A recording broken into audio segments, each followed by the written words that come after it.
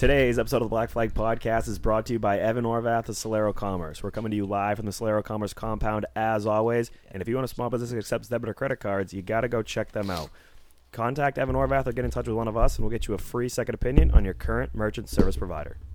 Do you enjoy listening to us every week? Want to support us even more? Become a friend of the program. Patreon.com/BlackFlagPodcast. For just $4.69 Nice. a month, you get 20% off all of our merchandise, exclusive giveaways. You can ask us any questions you may have on our Patreon question segment every week, or just leave us basically a virtual tip in our virtual tip jar. Become a friend of the program again today. That's Patreon.com/BlackFlagPodcast. Lastly, do you like playing with toy cars and telling your significant other that they're collectibles? Do you enjoy badass memorabilia of grown-ass men who are more successful than you? Well, after doing what Bradley and Bobby just told you to do, head on over to CircleBDiecast.com for all your diecast needs and merchandise, and be sure to use promo code BFP123 for $5 off purchases over $30. And one last thing before we get started, we'd like to give a shout out to the Graphics Coop, Any Racing News, and Danny Eugene Photography for all their support. Brad Keselowski is going to be shown the black flag. It's the Black Flag Podcast. Every fucking week. Fuck, I hate my fucking job. Race analysis. Yeah, but only girls pull hair, so. He forgets that if they changed the rules and took the champion's provisional away, he wouldn't have been able to race the last 2 years. So occasional alcohol consumption. Jimmy Johnson is on pit road because I think he's the leader. And calling people on their shit. It refrains me from not beating the shit out of you right now because you asked me stupid questions. This week's Black Flag Podcast is now in session. Hey, we edged him out, we beat him, so it's all good. And we're in it, boys. Episode 220. Normally, if you listen to the show, I'm not the first guy to talk. We just complete audible at the line here. Okay. I'm Bobby Timmons at Bobby Timmons 13. All things social media. To my right is at BSauce96 on all things social media as well. And to my left is the guy who normally kicks off these shows, and it's at C Sanborn. Charlie, how's it going, bud? Not great. Had a long weekend. Couple Newports. Just ate an entire pack of Marbreds. I woke up this morning and I felt like I deep-throated a cactus. So anybody looking to do that, don't. But long weekend, and I'm pretty miserable right now. I've never seen a cactus I didn't want to deep throat for whatever it's worth. Oh, you can deep throat it with your throat or your butt, whatever. You just no, the second one hurts a lot more, I think. But yeah, if you put it in your butt, I think your throat's fine. I've not tried both. How long is it though? Ooh. Yeah, so Charlie's just been doing a lot of listening so far. And that's on me. That's my bad. I don't know what the fuck. Apparently, I yell a lot when I'm on the microphone. You did a phenomenal job yesterday at Lee, for what it's worth. Thank you. I appreciate you made that 4-car shitbox race sound real exciting. Yeah, I think what really happened was Charlie's voice went out the window when fucking Daniel Petty came down the back chute and flipped over, and Charlie had to hype it up, even though it took 20 minutes to unfold. Yeah. So, I got to figure out how to do this without ruining myself. Something about like hot honey tea, I think, will help. I've heard. My throat's literally on fucking fire right now, so I don't know what's going on. But whatever I'm doing, I got to do it differently, apparently. But you guys did a hell of a job there with the interview that you folks are going to hear later on. Glen Reen seems like a good dude. Seems like we're going to have to pound some beers with him at some point. But no, we all had quite the weekends, I think, and it all started off with go-karts. Yeah, we had the second week of Bartlett Bridge on Friday night. I felt like it went really smooth. We started at 7:15. We were done by 9:30. All the races were real good, I thought, anyways. Wing Champ Cards put on a fuck of a show. A last lap pass for the win. Three wide, beating and banging. What do you think, Brad? Yeah, I thought more of the same. It was one of those weeks. We actually, Bob and I ended up tying one on pretty tight on Thursday night. We did get after it, aggressive to the point where it ended with shots, and 2 of them. We typically don't do those even when it's not a Thursday. And I woke up that next morning, and I woke up before I even set an alarm, and somehow I still woke up at immediately 6 o'clock, and I was just like, I'm not doing that. I'm not going to work yet. So I snoozed. I ended up going to work, got to work 20 minutes late, and then I took my lunch break at 10 o'clock and went and slept in the back seat of my truck. So my Friday was off to a rough start, and when I'm feeling like that, just my give a fuck level is just so far out the window that I went into go-karts that night, and I was like, this is the week. I'm gonna say cunt on accident. Like I'm never gonna do it on purpose by any means, because I will immediately. The first time it's been. I know, and it obviously wasn't me. So last year was my first ever year announcing anything ever, and something I wanted to do as a kid, and then one thing leads to another. You end up developing anxiety, and then you just can't talk in public. And I have a very hard time talking without fucking swearing. And went all last year, and I didn't swear. Charlie swore once. That's pretty good for us. You give us a hot mic, and you get one out of every word that we say for 12, 13 weeks. That's pretty good. I think Vegas odds would put us at way over on one. Oh yeah, the Vegas odds for the two of us combined were set at least 5.5, I would say, over under on the year, and I still have yet to do it. I guarantee you it will happen, so I apologize ahead of time. But no, all in all, go-karts was good. Very smooth show. That was good to see. And you did at one point almost do a what the fuck was that? I think. Oh, I had to keep shutting my mic off because there was just things that were happening on the go-kart track, and I didn't want to disparage any 8-year-old kid and ruin his career. So the hardest part about it is that you literally have children doing this, so you have like 7, 6, 8-year-old kids doing this, and you're saying this as if you didn't tell people 2 years ago that this is why parents should hit their children. No, they absolutely should hit their children when they're being fucking stupid. But you get so invested in it that you forget that you're not watching like grown ass adults doing it. So Bradley and I sometimes are just like expecting like an Open 80 modified show, and it's just kids fucking mountain climbing each other down the backstretch. There's one little buddy in the box stock, which that's the youngest class, and typically to make the show go smoother, this week it was Nate stops them in turn 3, sends them over one by one to me at the flag stand. I stop them when they're all lined up. I give them one to go. This little buddy, I'm holding his go-kart with my foot, and if I pick my foot up, the go-kart starts to roll. So I put my foot back down. And I pick my foot up, and it starts to roll again. We're on like 3 restarts in a row now. So I finally reach down. I grab his brake foot. I push the brake pedal down with his foot. I said, hold that there. And okay. Like, holy fuck. You imagine that star. Somebody has to go in the car and be like, I need you to hold the other brake down. The other pedal down real quick. Yeah, I think I turned my mic off promptly when one kid went absolutely whistling down the backstretch to pull off the racetrack and almost smoked Nate full speed. Were you there in practice when he did almost get hit? No, I think I might have been, but I didn't see it. There used to be water barrels in the 3-turn, but those disappeared over the winter, and now there's just hay bales, which are just there for looks, aesthetics. Because they don't do anything. 2 go-karts went through them wide open. Blue fucking hay everywhere. Merely there for insurance purposes. Yeah, luckily Nate was Johnny on the spot and just stepped to the left and got out of the way while they went through the hay bales and then buried it in the fence. And then, this was in the practice, so I said that I had to say in the driver's meeting, guys, give yourselves room. We shouldn't be going 3 wide and then hanging a right at the end of the straightaway and almost hitting Nate. And Eddie never saw it, and then Eddie walked by that section of the wall, we're already 2 features into the night, and he just comes on the radio and goes, what the fuck happened to the fence? Oh yeah, that got broken in practice. He's like, we probably should have fixed that. And didn't have time. Yeah. We talking practice? Yeah. Oh, yeah. But yeah, no, all in all, I think that Bartlett was definitely a smooth night. We got out of there pretty early, and then Bob and I we walked in. We're having one.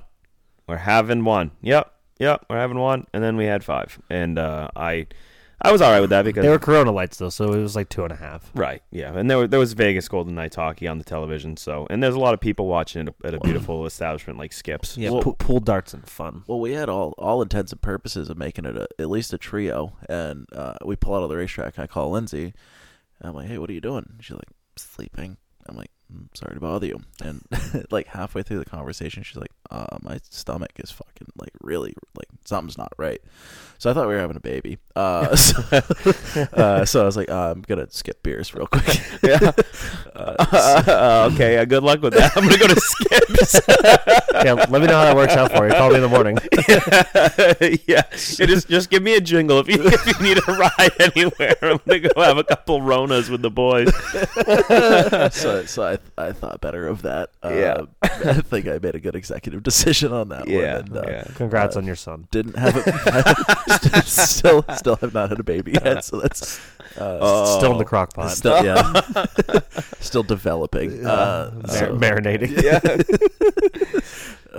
Fuck yeah. No. Friday was a good time, and then Saturday, on my end of things anyway, we had the infamous baby shower that has been planned out and navigated for the last fucking way too many months. And I went down to old Duffy's in Old Orchard Beach, get everything set up, and then Dan, Jeff, and I proceeded to go down the street to my throat hurts. To the Brunswick, where we just proceeded to get absolutely shithoused while the girls were at the baby shower, and we were ordering. Perfect. We ordered a Captain and Coke, and I am pretty sure it was a Captain and Captain. Just the way you like it. Had about 3 of them, and started getting a little tingly, if you will. Face was warm. And we decided it was probably time to go back, pick up all the shit, and we get there. First thing I do in front of God and everybody, I trip right over the fucking entryway back into the baby shower. So now there's just the drunken dad in the background picking up all the shit. Yeah, Homer Simpson just showed up. that was real good. And then So, Bradley, you had a Saturday too. Yeah, not really, honestly. Every race car event in the entire Northeast rained out on Saturday. Yeah, I wasn't planning on race carring anyways. Amanda was going to be coming up, and I just one thing led to another. And Thursday we got fucked up, and Friday we went to go-karts and got fucked up, and everything I needed to do before she got there, so it didn't look like fucking Nagasaki went off in the camper. I had to do Saturday, so I got all that stuff done. I had to do a bunch of laundry because I'm going on vacation this week, and it was just a really boring day. And then Bob and I went to fairgrounds. It was a nice hour-long wait, and we just kind of put in a little bit of a shift there and just went home and kind of relaxed. It was pretty much more of just a waiting game because we had obviously had Operation Pack the Bar planned for Sunday, so Saturday was kind of a wash. Not really any race car, and I just watched the old truck race on the telly, and then kind of just went to bed like fairly early, actually. At least for what I was expecting, and just got up early as fuck yesterday. And just I knew obviously Lee was the end destination. Well, good buddy Tucker Johnson is from the old Salisbury, Newburyport area, and we ended up going to this nice place called the Deck in Salisbury. It's right before the bridge going over to Newburyport, I believe, and it was an unbelievable spot. It is very much Caribbean Jacks vibes. It's kind of the same sort of deal. I would definitely put Caribbean Jacks a little bit higher on the scale just because of the food options, but just a great spot. Super relaxing, overlooking the ocean, and then obviously we jetted on over to Lee, where we had a real healthy car count of Gaggle members. Yeah, we all lead. All 3 of us lead. Yeah, I had a open house at Seacoast RV. Look at me, big time race car driver doing sponsorship appearances. Drug the old 13350 down there, signed a couple autographs, got to check out Seacoast RVs. I'd never been there before. And after that, headed down to Lee with the rest of the gaggle, as Brad mentioned. We took over our own little area of the bar. And you're welcome. Yep. And there was a speaker right in front of us, and man, was it loud. Like I was my God. trying to figure out how to turn the volume down, Didn't want to just cut the wire completely, but contemplated it. But by the end of the day, it didn't matter. My ears are still ringing. I don't really care. They had at-cars, pro stocks, bang-bangers, bang-bangies, bang-bang-ons, a lot of shit boxes. Bang-bangerettes. Yep.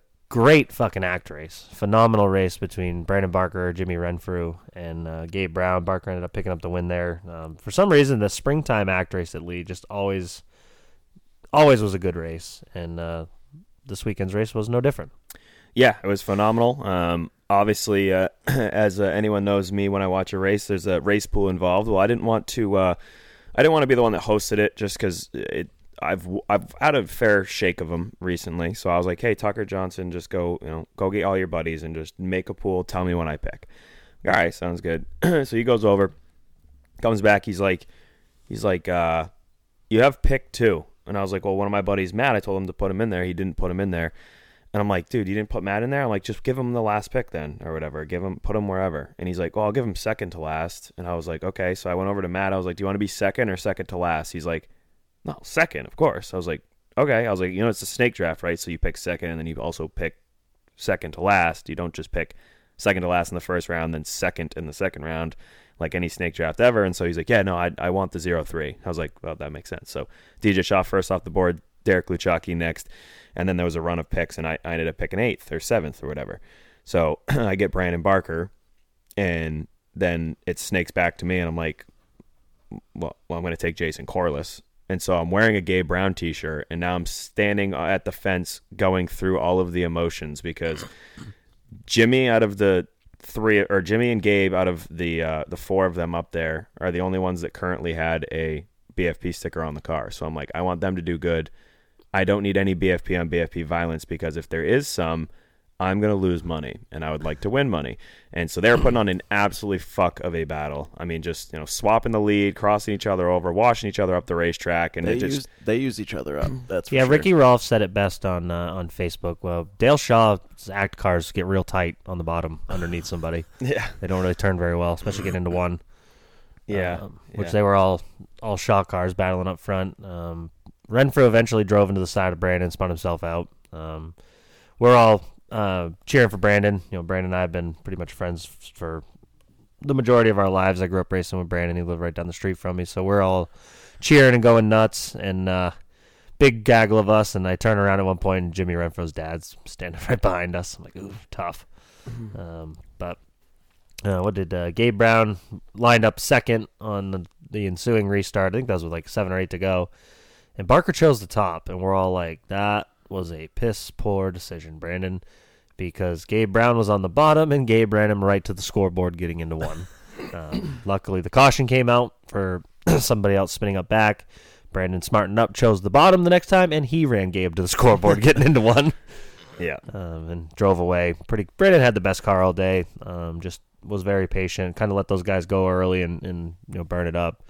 I like Gabe and I like Jimmy, but them two, I think when they raced to each other, they kind of upped the ante on each other and might have burned their stuff up. But yeah, it was definitely tough there at the end with like you mentioned, we like Gabe, we like Jimmy, we like Brandon. I grew up with Brandon as well, played basketball with him and stuff like that, growing up through school, and and then Jason Corliss has become a friend of the program, been on the show, like his whole crew, and I'm just sitting there. And we got to talk about DJ Shaw because his wife thinks we hate him.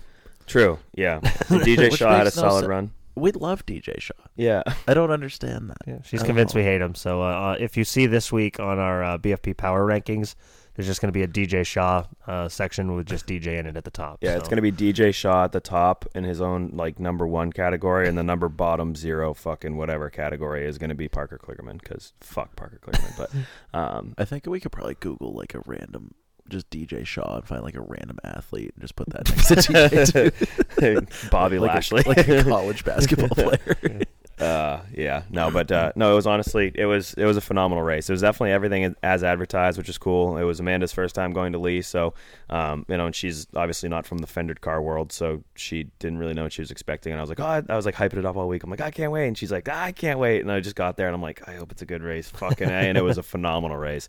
I was going through all the emotions. Didn't want any of our buddies to wreck right there, but it was awesome to see Brandon win, especially for that Oh No crew. They've had a tough season so far. Put himself in a category that consisted of 2 people, DJ Kennington and Dale Earnhardt, as the only guys to win their first ever act race in their first ever start. Yep. It's a very specific group of people for sure. Yep. But and they're both very good race car drivers. DJ Kennington, obviously nowhere near as popular as Dale Earnhardt, but he's also very good. Allegedly. I was going to say. Good. Allegedly. No longer with us, but... there was also Dave Cameron picking up the win in the BFP sling runners. Sling blades. Yeah. Bomber stonks. Sling bomber runners. Ridge? What are they? Ridge runners. Yeah. I fucked up every name to everything. The worst one was I think the O'Reilly Auto Parts 6-shooters. You misgendered the winner. Well, so here's what happened. I wrote this one down in my notes. So I showed up, and Mark Beaudry, incredible person, very good at what he does. He's Ben Basowski's right-hand guy. He does all the Nash Vision shit. And apparently the way that Lee used to do all of their audio shit it was quite literally like a CD player with an aux cord off the back. And so Mark shows up. He's like, yeah, this thing's got a wicked feedback to it, and I don't know what it is. I'm like, really? You don't know what it is? That's probably it's fucking 90s ABBA technology. playing. Yeah, that's when I call Hits Volume 7 playing. So basically called an audible. Calls an audible, gets an iPad from fucking somewhere with a couple random songs on it just for background noise to try and make it more of a show. And other than that, he's like, all right, go. It's up to you. Go figure it out. I'm like, what do you mean figure it out? I don't know what the fuck I'm doing. Like I thought I was just showing up with a mic like at Bartlett. I didn't realize how much like I forgot, I guess, how much Andy Austin would put into it. Like he brings his own laptop and has like a fucking full blown DJ thing going on in there. And then there's me, which I have like a new cell phone and that's about it. So, we're going through it. And I didn't even have a roster until like the cars were coming on the racetrack. And I'm looking down at this, and the 67 car on my paper, it says Christian DiStefano.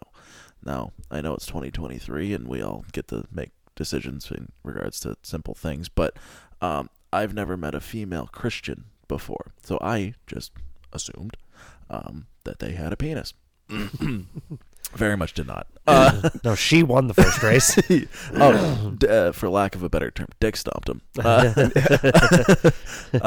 So she gets out with a full, long, blonde head of hair, and I was just like, shit. That's a tough one.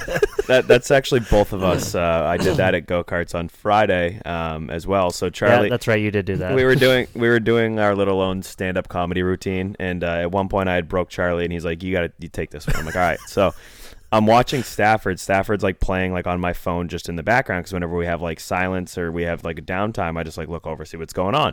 Well, I'm looking down at my phone, and the 12 car before the race even goes green of Alexandra Fern is on pit road being jacked up, and I go to start reading the scoring pylon, and you always say Alexander Madruga, and I was like Alexandra Madruga, and then I got one more person in, and I was like, actually, I just completely butchered that first one, and I just remembered that that is actually a Alexander, not an Alexandra. You watch Stafford enough, you start messing up dudes' names. Very handsome woman. Yeah, so I accidentally did that as well. But no, all in all, I think for whatever production you walked into and being completely unprepared as usual, that was a pretty solid performance. Thank you. Yeah, I think. Thank you. Yeah, no, that was it was definitely it was cool. You put a lot of heart and soul into the announcing, and that's probably why you deep-throated a cactus. Yeah, well, yeah, it sounds like you put your whole throat into it. Well, the mic was just slightly bigger than my esophagus, if you will. I won't. That sounds like it should be a slur. Welcome to the joke, but it's just esophagus. Yeah, I emphasis the on the wrong syllable. That's twice in the last 3 shows that we've said that. It's still just as funny. Yeah. No, it was a lot of fun. We had it was a lot like Bartlett, where you know how we kind of like make sure that Eddie has that speaker next to us working, so that we kind of know what the fuck is going on. Well, we open up the windows, and also, by the way, I was up until 30 seconds of taking the green flag to the first race before John Gates from Stafford shows up. So what had happened was the whole year is supposed to be me and Randy Wheelock from last year, and Randy apparently had called out sick, and John Espernette, the new general manager of the racetrack, was trying to find somebody else to do it with me because, one, it's my first time, two, I don't really know fucking anybody there, and I probably could have figured my way through it, but the only information I got was, yeah, somebody's coming. It's the guy that does the trucks. I'm like, what? Rick Allen? Yeah, I was like, what? I literally said, I was like, is fucking Rick Allen about to show up here? Because like that seems weird. But waiting, and thank God John showed up, because he certainly was an incredible counterpart the whole night, and we seemed to feed off each other very, very well. And no, it was a good time. I think my new favorite thing is announcing single car qualifying, though. That's also why your voice is killed. Yeah. I kind of got a full snowball derby. A little excited there, but try to make a show out of it. Hopefully, I did all right on that portion of it, and definitely sold some pay-per-views. That's for sure. Beaudry was saying that it was around $2,000-$3,000 worth of pay-per-views sold last night just for Astrovision. So that was a pretty good little deal. Yeah, that's Garrett Hall picked up the win in the Super Late Model race, went caution-free. Nick Cusack was second. Ryan Green was third. If they ever run a 300-lap with no pit stop race at Lee in a Pro Stock, Nick Cusack will lap the field. Yeah. He is always the same thing in the Oktoberfest last year. Came on real strong at the end, finished second in that race as well. There's a little bit of a Beechridge throwback up front. It looked a lot of Beechridge guys that rate. Like my dad asked me that at work today. He's like, "Who runs at Lee for pro stocks? Is it Granite State guys?" I'm like, "No, in all honesty, it's all Beechridge guys." Yeah. You got basically the top three were Beechridge guys, and then Brandon Barker. He finished 4th, I think. He had Corey Bubar out there, Evan Boyer out there. I think at one point I called the top 3 the main invaders because it was Scarborough, and Berwick.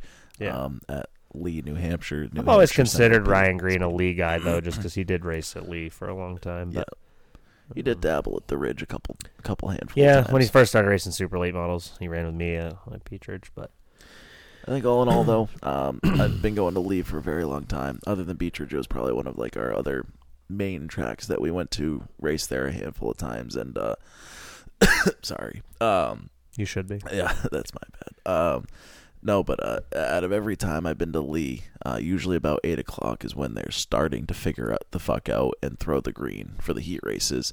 And races started at 4, and we were out of there by 8 o'clock, which is unfucking heard of for Lee. I just want to put my hand up and apologize to everyone that's listening and can't see. We were all very confused as to why there was a doubleheader for the 6 shooters on a day where the ACT Tour was in town, and typically, like Charlie just mentioned, there are programs at Lee that last very long. I was actually reading through some of the Facebook comments, and everyone was just like, "Hope there's no curfew tonight. Oh, hope the lights work. Oh, we're gonna be out of there by midnight." Like, everyone in the comments, and I was just like, "Yeah, they're probably fucking right." And then we got to Applebee's at like 8:30. I was like, "Holy shit!" Like they just rattled off like 400 plus laps, and it was in under 4 hours. So I cannot give Ben Basowski, John Espernette, and his entire team he brought over from Hudson enough credit for how well yesterday went at Lee. Because like I said, I've been going there for over a decade. Never once have I been there where the show was not at least slightly a fuck show. Biggest thing that he did was he had the next race in lineup ready to go when the race on the racetrack was done. Throw the checkered, and I made the executive decision before the night even started. They're like, "Are we doing top 3 on the front stretch?" And I said, "Absolutely fucking not." They're like, "What do you mean?" I'm like, "No, we're gonna do the winner for every race, and then the last race we'll do the last 3 because there's nothing after that at all." They're like, "Well, what about the people who think they need to thank their sponsors for getting in third?" I was like, "Well, they should have done better." Welcome to big time auto racing. Also, 5 of them out there, right? So, like as much as we love support divisions, and the reason for double header events for bang bangers or shit boxes or whatever is so that you can draw more cars. But as much as we love you, the thousands of people in the stands are not there for the third place driver of the bang banger. And I couldn't tell you what any driver said in their interview. Yeah, because I did not fucking listen. Right. So even despite having the speaker blasting in our face all day. So we banged out the winners, got that done. Next race was on the racetrack. Espernette was on top of that with his lineup crew. All of his cronies down there in lineup in the pits did a phenomenal job all night. And like I said, it rolled off without a hitch, other than the one cuzzo doing a fucking flippy on the back That did stretch. set the tone for the day, or it seemed like it was going to. It's like, yep, of course, lap 1 of feature 1, and we got one upside down already. Yeah. But that was it. Yeah, but no, I'm very happy. I'm excited to go back at some point this Saturday. I don't think we're going to be there. It's a JDV production. They actually take over the entire racetrack for the entire weekly event too. So I don't think I'm going to have anything to do with that, but excited to get back there, see what we can do, and hopefully put on another show at Lee. Yeah, no, it was a great Sunday. Like I mentioned, we capped it off at Applebee's with a gaggle of us, like we tend to do, and yeah, looking forward to the next trip to Lee. Unfortunately, I can't be there this weekend, but they do have the NASCAR Wheel and Modified Tour in town, like you just mentioned, and it'll definitely be one to watch. They got the 350 Supers as well, so if anyone's just in the area, kind of hanging around, definitely want to go check out Lee. I believe that's on Saturday. Like you said, NASCAR Wheel and Mod Tour race there a year ago was a really good race, and I'm sure this year will be no different. So just another shout out to Ben Bazowski. He's done a lot for us and for me personally, and this year's no different. But boy, do I feel like a fucking nerd when you go sign in.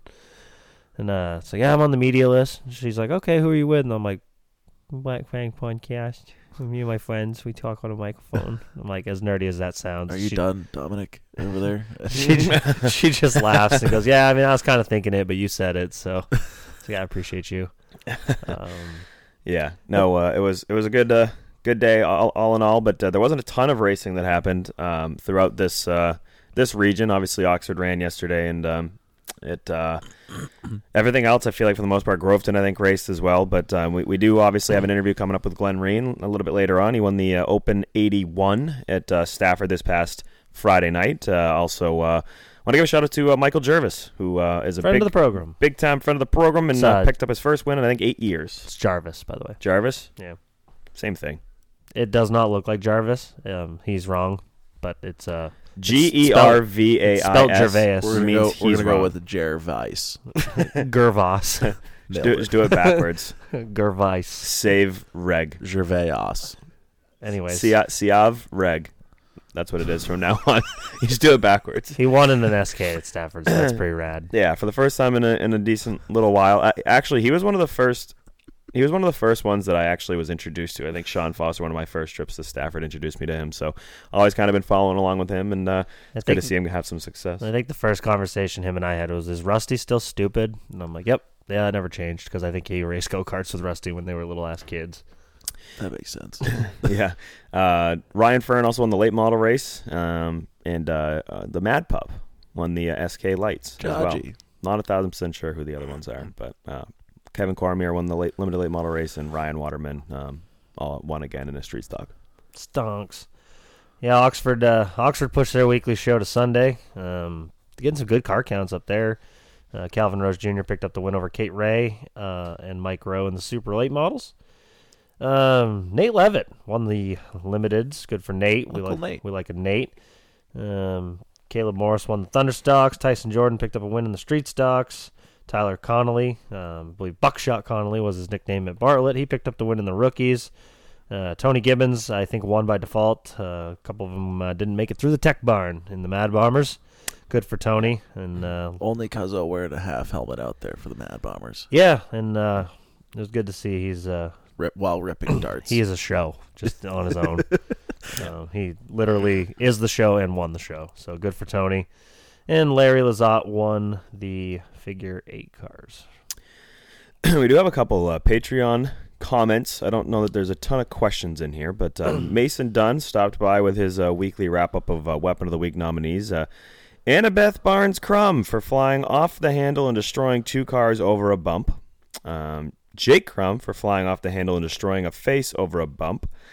Dude Buddy in the 43 Pro Late at North Wilkesboro for almost barrel rolling over the pit wall. That wasn't his fault. That was the other guy's fault for not holding the brake. The other guy's bouncing off the inside wall and then the outside wall and then the inside wall. And I tweeted that video. I was like, whatever you do, don't hold the brakes. Was it a save?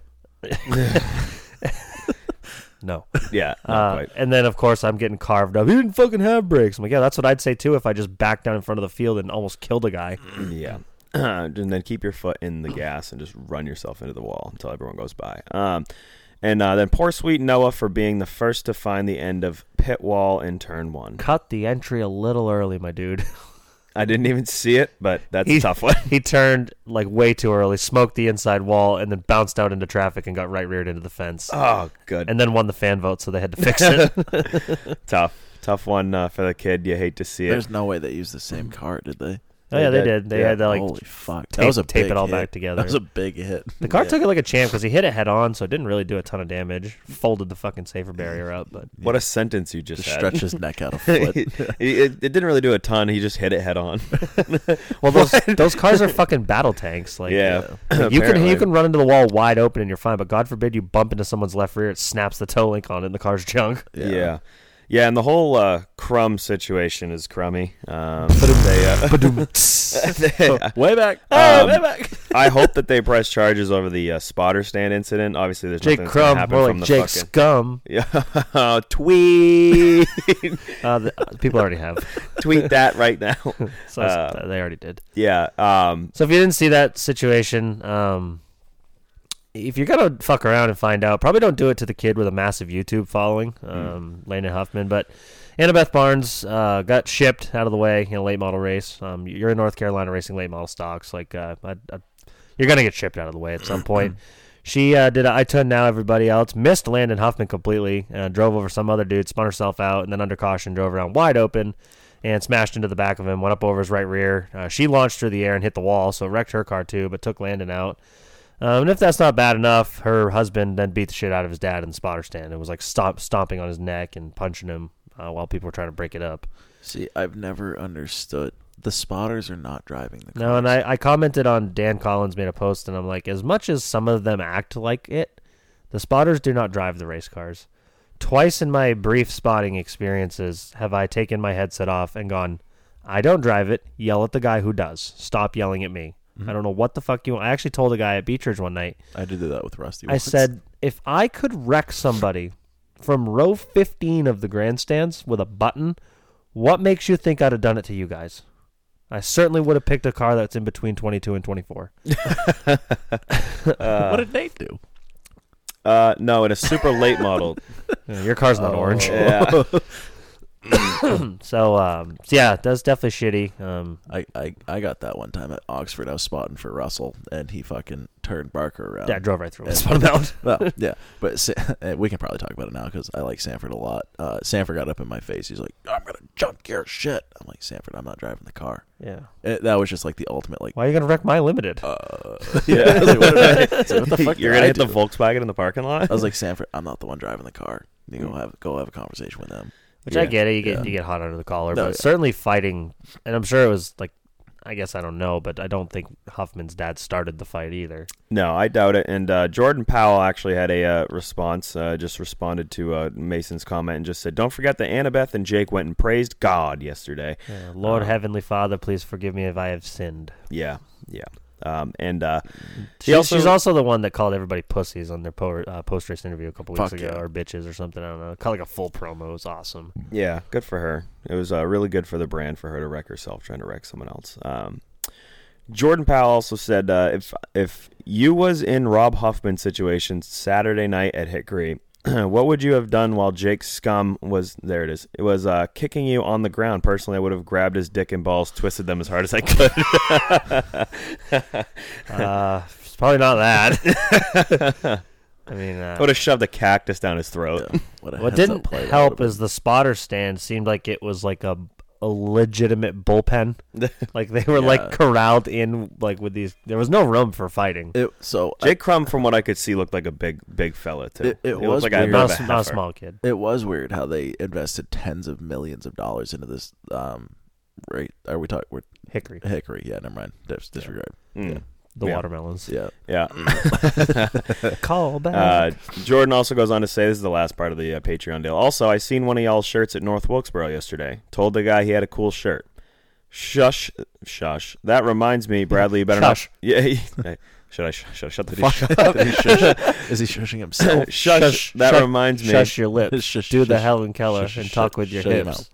Bradley, you better not forget my shirt and hat when you come to North Carolina. Well, I will don't tell him to shush then, man. It's already in my shit. Yeah, it's already in my Yeah, that was probably Brian Hahn. That guy reps the shit out of our clothes, and he was at North Wilkesboro. Well, not like our clothes. Like he has his own that he buys from it. Yeah. No. Oh. He bought a Bobby Timmons shirt, so I just literally sent him a random shirt out of my closet. I sent him my thong. So I misunderstood the assignment, I guess. What did I do wrong? It was a hell of a week for weaponry in the sport of automobile racing. Obviously, Annabeth Barnes taking the cake easily. She gets the feature win there. But there was a good heat race worth of weapons I got.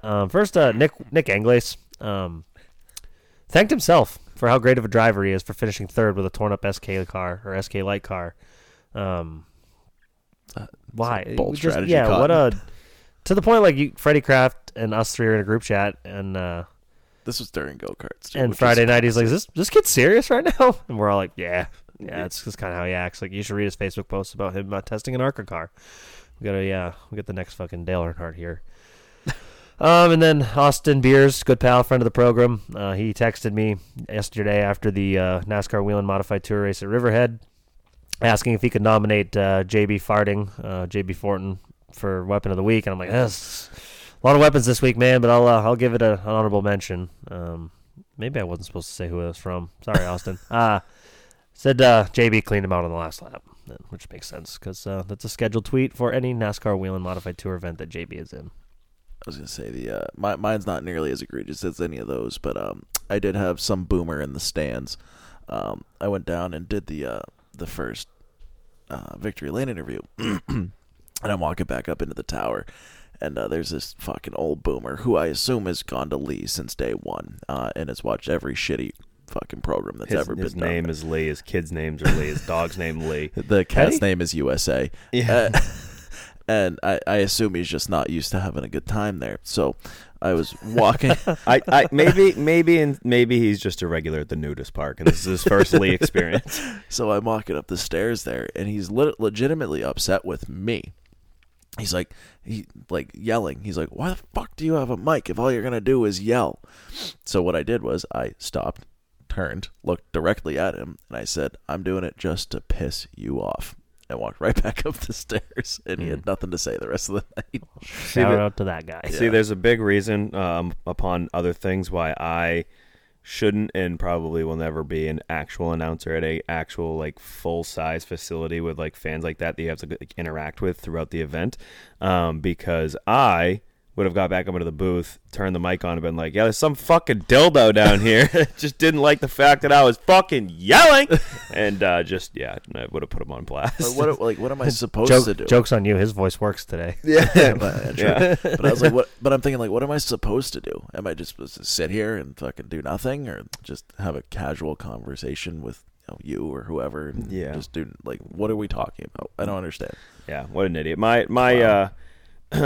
Everyone that has already been taken was a real solid one. I'll take the fucking ninth hitter on the roster. I'll just go with Parker Kligerman for the reasoning being that they had, I think, like 38 trucks that were trying to make the truck field, right? And so you need to be in the top 31 in order to make it in on time, because there's other people that have charters or whatever the fuck the trucks do. I don't know. And basically, Parker Kligerman needed to beat like 5 trucks or like 6 trucks to make the race total.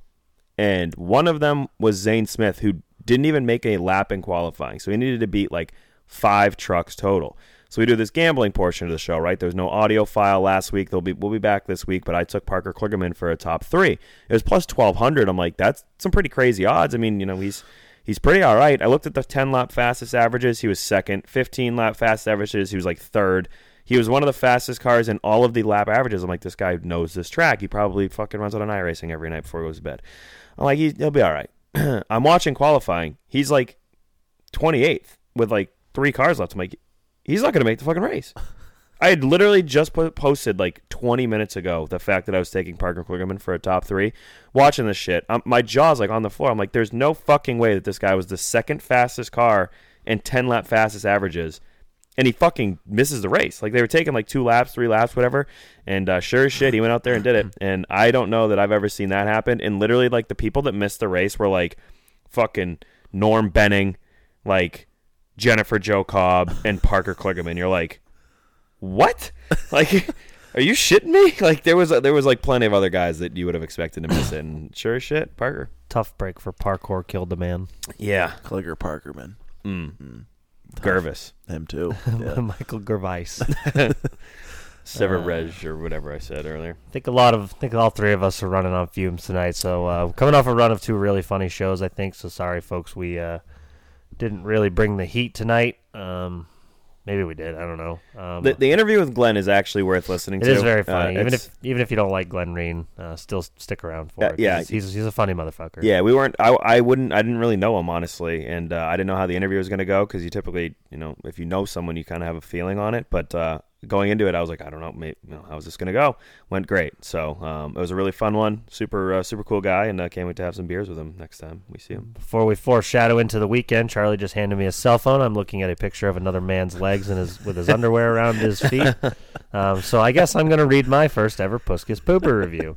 North Wilkesboro, 7.9 out of 10. You can tell that this is all new and clean, but it's very hot, and there's no air movement. Makes this a tough one above an 8. Stalls are nice and spacious. And this is the bathroom that's hidden on the infield. All in all, I would come here just to take a number 2 if I was in the area for sure. Money well spent, North Wilkesboro. We appreciate you. Wow. Nice. That's a pretty high one for a place that hasn't been raced at in 20 fucking years. Well, that's because they just built the bathroom brand new. Yeah, I definitely didn't expect North Wilkesboro to have that good of a shitter.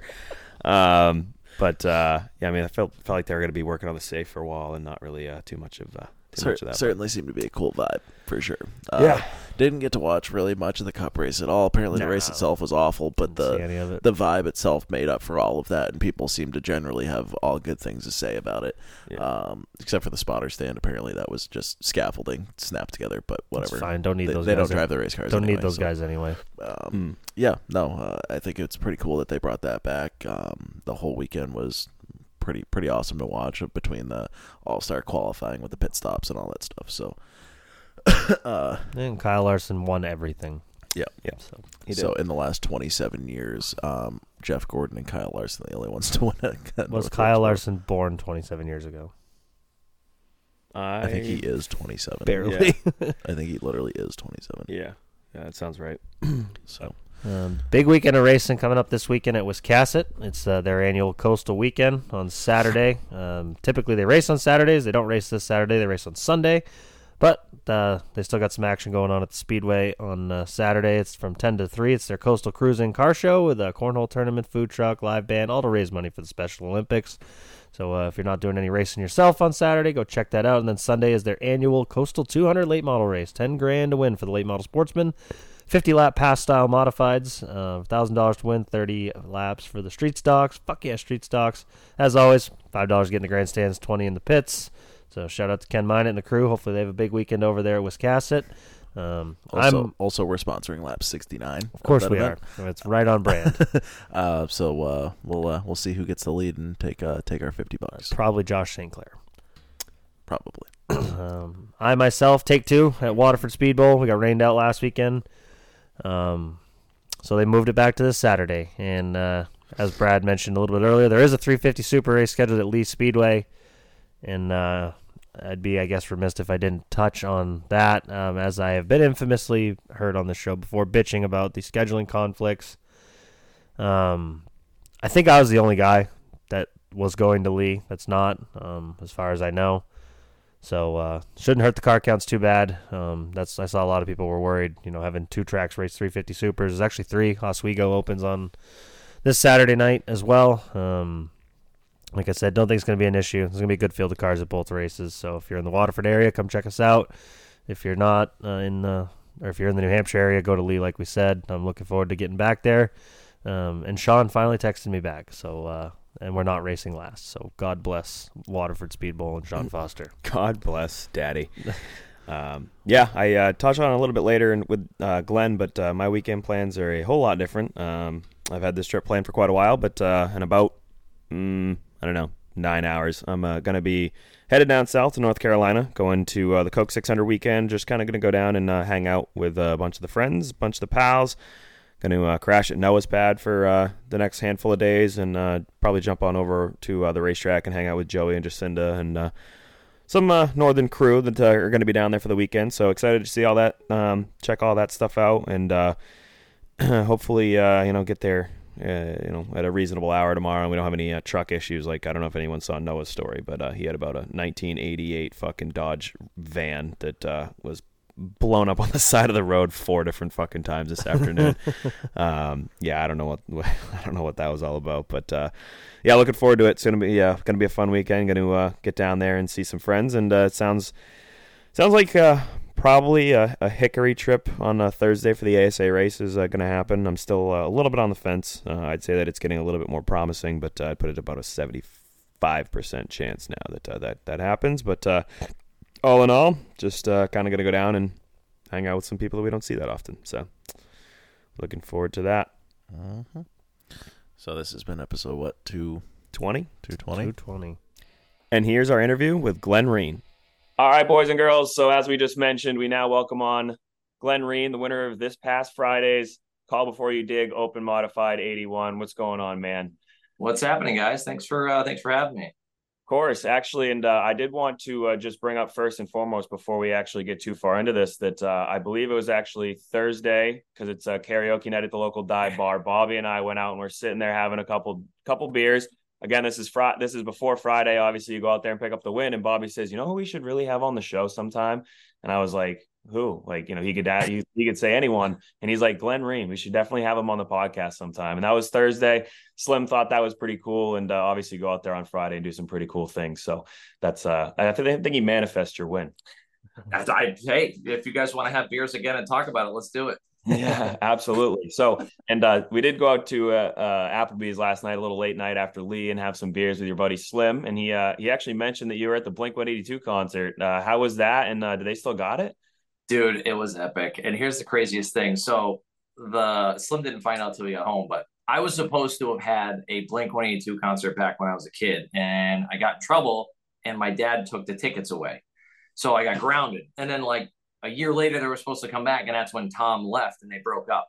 So I've been waiting forever to see Blink, and they finally announced a tour. I'm like, I don't care what it costs, I'm going.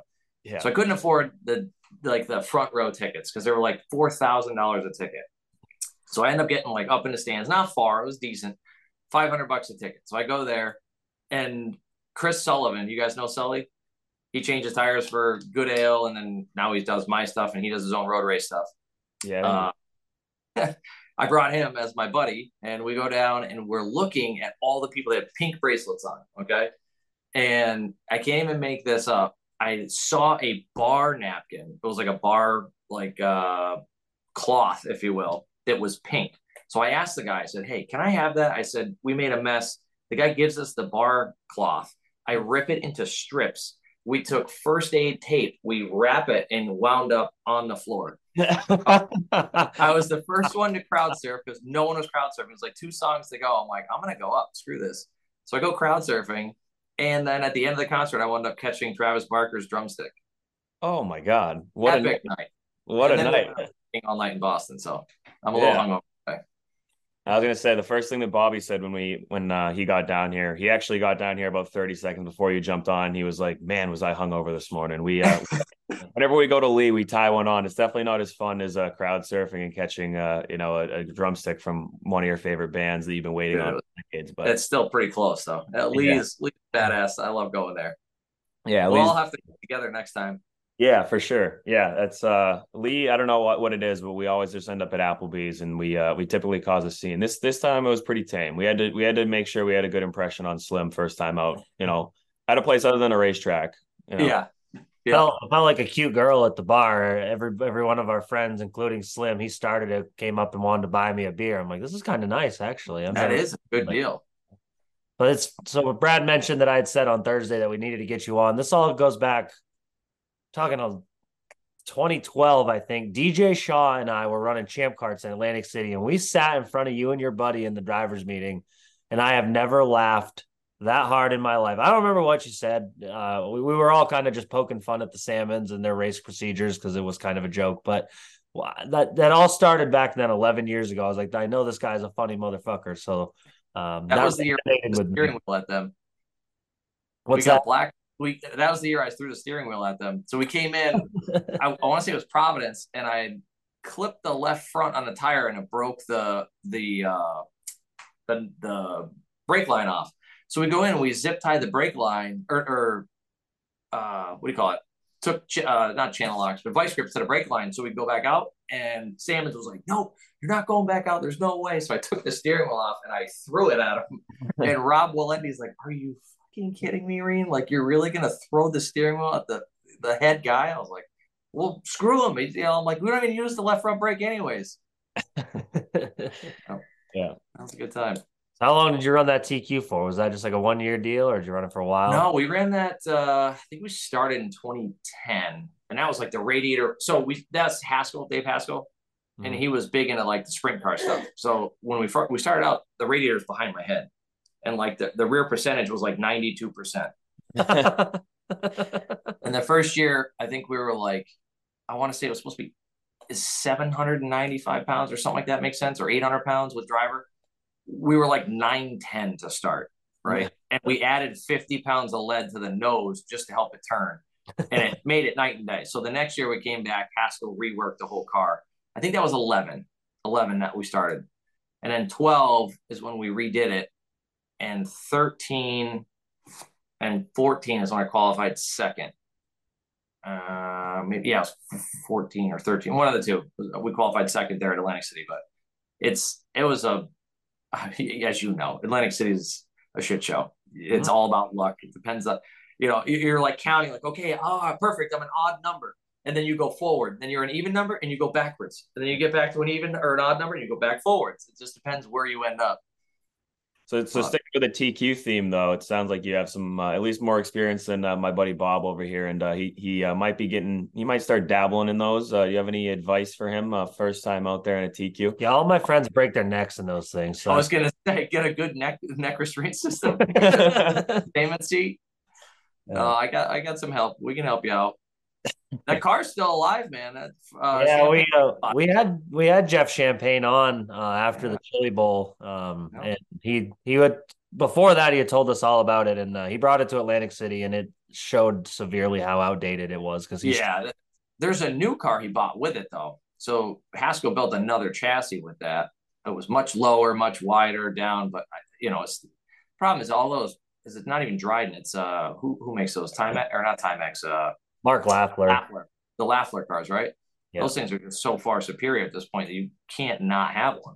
That's the problem. Like back when we were doing it was fun. It was kind of like NASCAR, right? You could make your own car, go out and run it. Now you can't because you have all these, you have to have a charter and you have to have this. And like that's what I miss about the old days where anyone can build. You and I, the three of us could go, all right, we're gonna buy a truck tomorrow, we're gonna go run it. You can't really do that anymore and compete. Yeah, the TQ deal, it's like even now the Lafleur cars are starting to get outdated. And 4 or 5 years ago, like you said, you had to have one.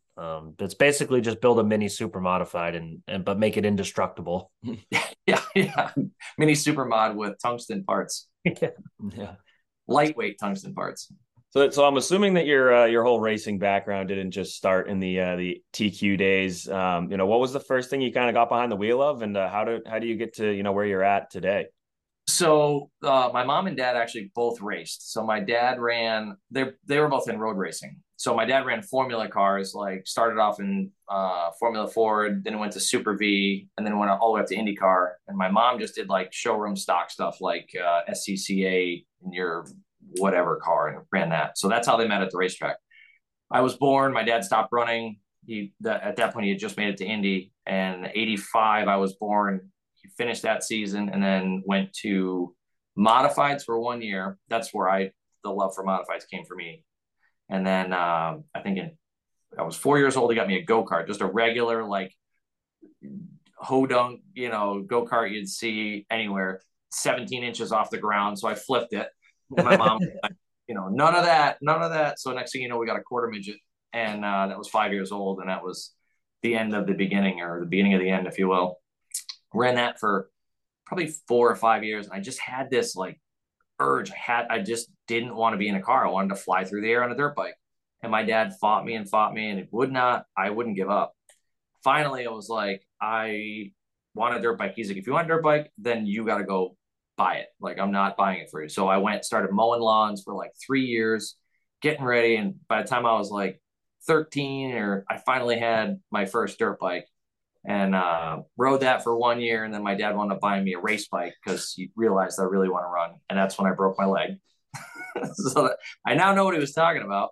Yeah. And then we kept racing and bought a 125, and it just shattered my ankle when I was running indoors in arena cross. And it's not if, it's when and how bad.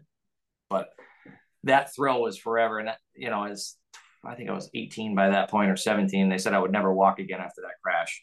So got a bunch of screws and plates in my ankle, and wound up going back. And I could walk, obviously, but running's tough, and it's painful. But that's when they say with age comes a cage. So my dad's like, all right, let's get him into shifter carts because it's still a dirt bike motor, and it'll keep him in the theme of it. And we started running shifter carts. And if you guys ever get a chance, go do it. It is still to this day the most fun car I've driven. Like more than a tour car, more than the ARCA cars, more than all. It's nuts. They're insane. Then went from that, and I still didn't when you have that like go-kart, like it's fun, but you don't feel like it's a real cool piece. Like it's a go-kart. Yeah. So my dad finally, when SK Lights came out in 06, they bought. Do you remember Steve Schwanski? So Donnie Leo was driving the car. It was the 47 Whisk car, and it was at Stafford, and it was, I think they just crashed 2 weeks prior. They destroyed a car to the point where they had to build a new one. So they got a brand new car from CD. They built it. The next race, Donnie got into a fight with someone and got thrown out for the rest of the year. That was 05. So my dad bought the car at the end of at the beginning of 06 because they were parked. They weren't going to run anymore. We bought the whole team minus motor. So it was trailer, pit cart, transmission, rear ends, spares, bodies, everything. And that was my 21st birthday. So the deal was, here's the car, but you're not allowed to run it until you stripped it completely down to nothing and rebuilt it. And that way you know how everything works, which was basically the deal with everything I always raced. You're not allowed to race it until you know exactly how it goes together, which I'm thankful for because half these people think I'm just like, show up and drive. They didn't realize that Friday I was doing all my tires by myself, as you guys know. Did that for the rest of it. I think by the time I finally got it done, it was like August. It was end of August. By the time it was June when I got the car. So by the time I'd taken it all the way apart, learned it, put it back together, we got the crate motor, which back then they were $2,600. Wow. Yeah. Go to like Central Chevrolet, buy the motor, plop it in, change the oil pan and race it. That was it. There was no opening it up back then. You couldn't rebuild them. You blow it up, you throw it out and get another one for $2,600. And then anyone's motor you wanted, you put up $500. I want Bobby's motor, which kept everyone honest, right? So now you're not going to spend whatever, $1,000 or $2,000 or whatever on anything inside because anyone could take it any night in tech for $500, which was pretty cool, I thought. Yeah, that's pretty wild. I never even heard of that, actually. Yeah, so that was the first year. And then in 07, we ran a full season at SK Lights. We almost won a championship. And then in 08, we kind of were like going back and forth with my family. Like, do you want to go SK or do we want to go? The problem with SK is it's very, as you know, and I know, it's very aggressive. Like there's no give and take. There's no learning. It's just smashing the guy in front of you and move on. So at that point, we said, let's go to the tour. Other than initial cost, it really wasn't that much different because there was no tire rules back then. So people were buying 4 tires every night, So we wound up going to the tour. Pep Boys was a huge sponsor of mine back then before they filed for bankruptcy. They helped us out a ton. So the initial cost wasn't huge for us because Pep Boys jumped in, but we wound up going tour racing. And 08, we won the Rookie of the Year, and then that was basically it. We just stayed in modifieds ever since. It's a pretty wild story. It's actually like such deja vu. I feel like everyone that we've had come on here and just talked about the thrill that they were chasing and then going to, do dirt bike stuff. It always just ends catastrophically. And then with the age comes a cage thing just comes around. It's just, I don't know if it helps or hurts, right? Because with dirt bikes, it's great because you're taught to look way ahead where you want the car or the bike to go, you look. But at the same time, like now when you crash, it's like, oh, this is going to suck to fix. Versus on the bike, you're like, oh, this is going to hurt. Yeah. I don't know if that's good or bad.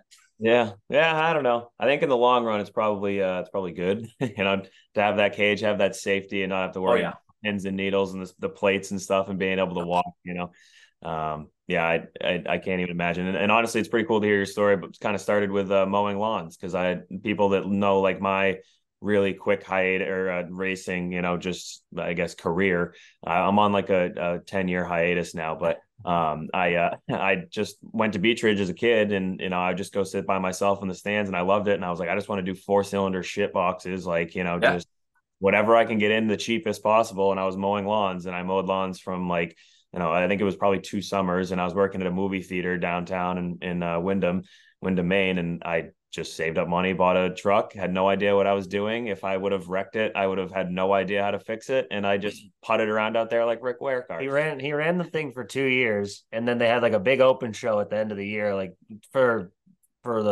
when he raced, they like had driver restrictions, but at the end of the year, there's no restrictions. So I texted him, I was like, hey, let me run your truck this weekend. He's like, okay. We were there for like a 300 lap late model race, but they were having all the shit boxes the night before. And I jump in this thing and I run the first practice. I go, Brad, do you know you're down a cylinder? He's like, no, I had no idea. Oh, no. He ran this thing on 3 cylinders for the whole time. Yeah, I just knew I was underpowered, but like it was funny. There was like 12 trucks in our division, and I would always just slot into 4th. And like I would finish 4th or 5th typically. And I was just one of those guys where everyone else, would go home and just work on their shit all week and, come back. And I was like, I'll never beat these guys, but I'm just happy to be out here, like having fun. I just don't want to wreck the thing. And so I would just go out there, finish fourth, and then I actually ended up selling it after Bobby ran it because I moved out of state. Yeah. And I would have loved to have known what it would have been like if I had all four cylinders. What was it? Just a plug or a wire? I don't know. We fucked with it. I tried to we put different plugs in it, plug wires, took the distributor out. We never figured it out, but Injector. I ended up just smashing into a bunch of people and drove from like 21st to 5th and was like, cool, call it a fucking career. Yeah. he got me a $50 check and he mailed it to me in Pennsylvania. It was awesome. That's awesome. Yeah. Yeah. Perfect. Making money racing 1 week at a time. But so you had said you ran the tour. I vaguely remember this. I think it was either an icebreaker or a World Series that you won though. So talk about that race because that was probably your first win on the tour. Yeah, that was the World Series. So that was 4 years, 08, 9, 10, LS, the fourth year in. And so 08 and 09, we ran full season. Pep Boys in end of 09, early 2010, put in basically their financial, they were going bankrupt. So we had no help anymore. So in 10, I only ran like 6 or 7 races maybe. And then in 11, that was like, I think I only ran 4. And that was it. Like, I'd used up the motors. I didn't have any money to rebuild them. And that was the end of it.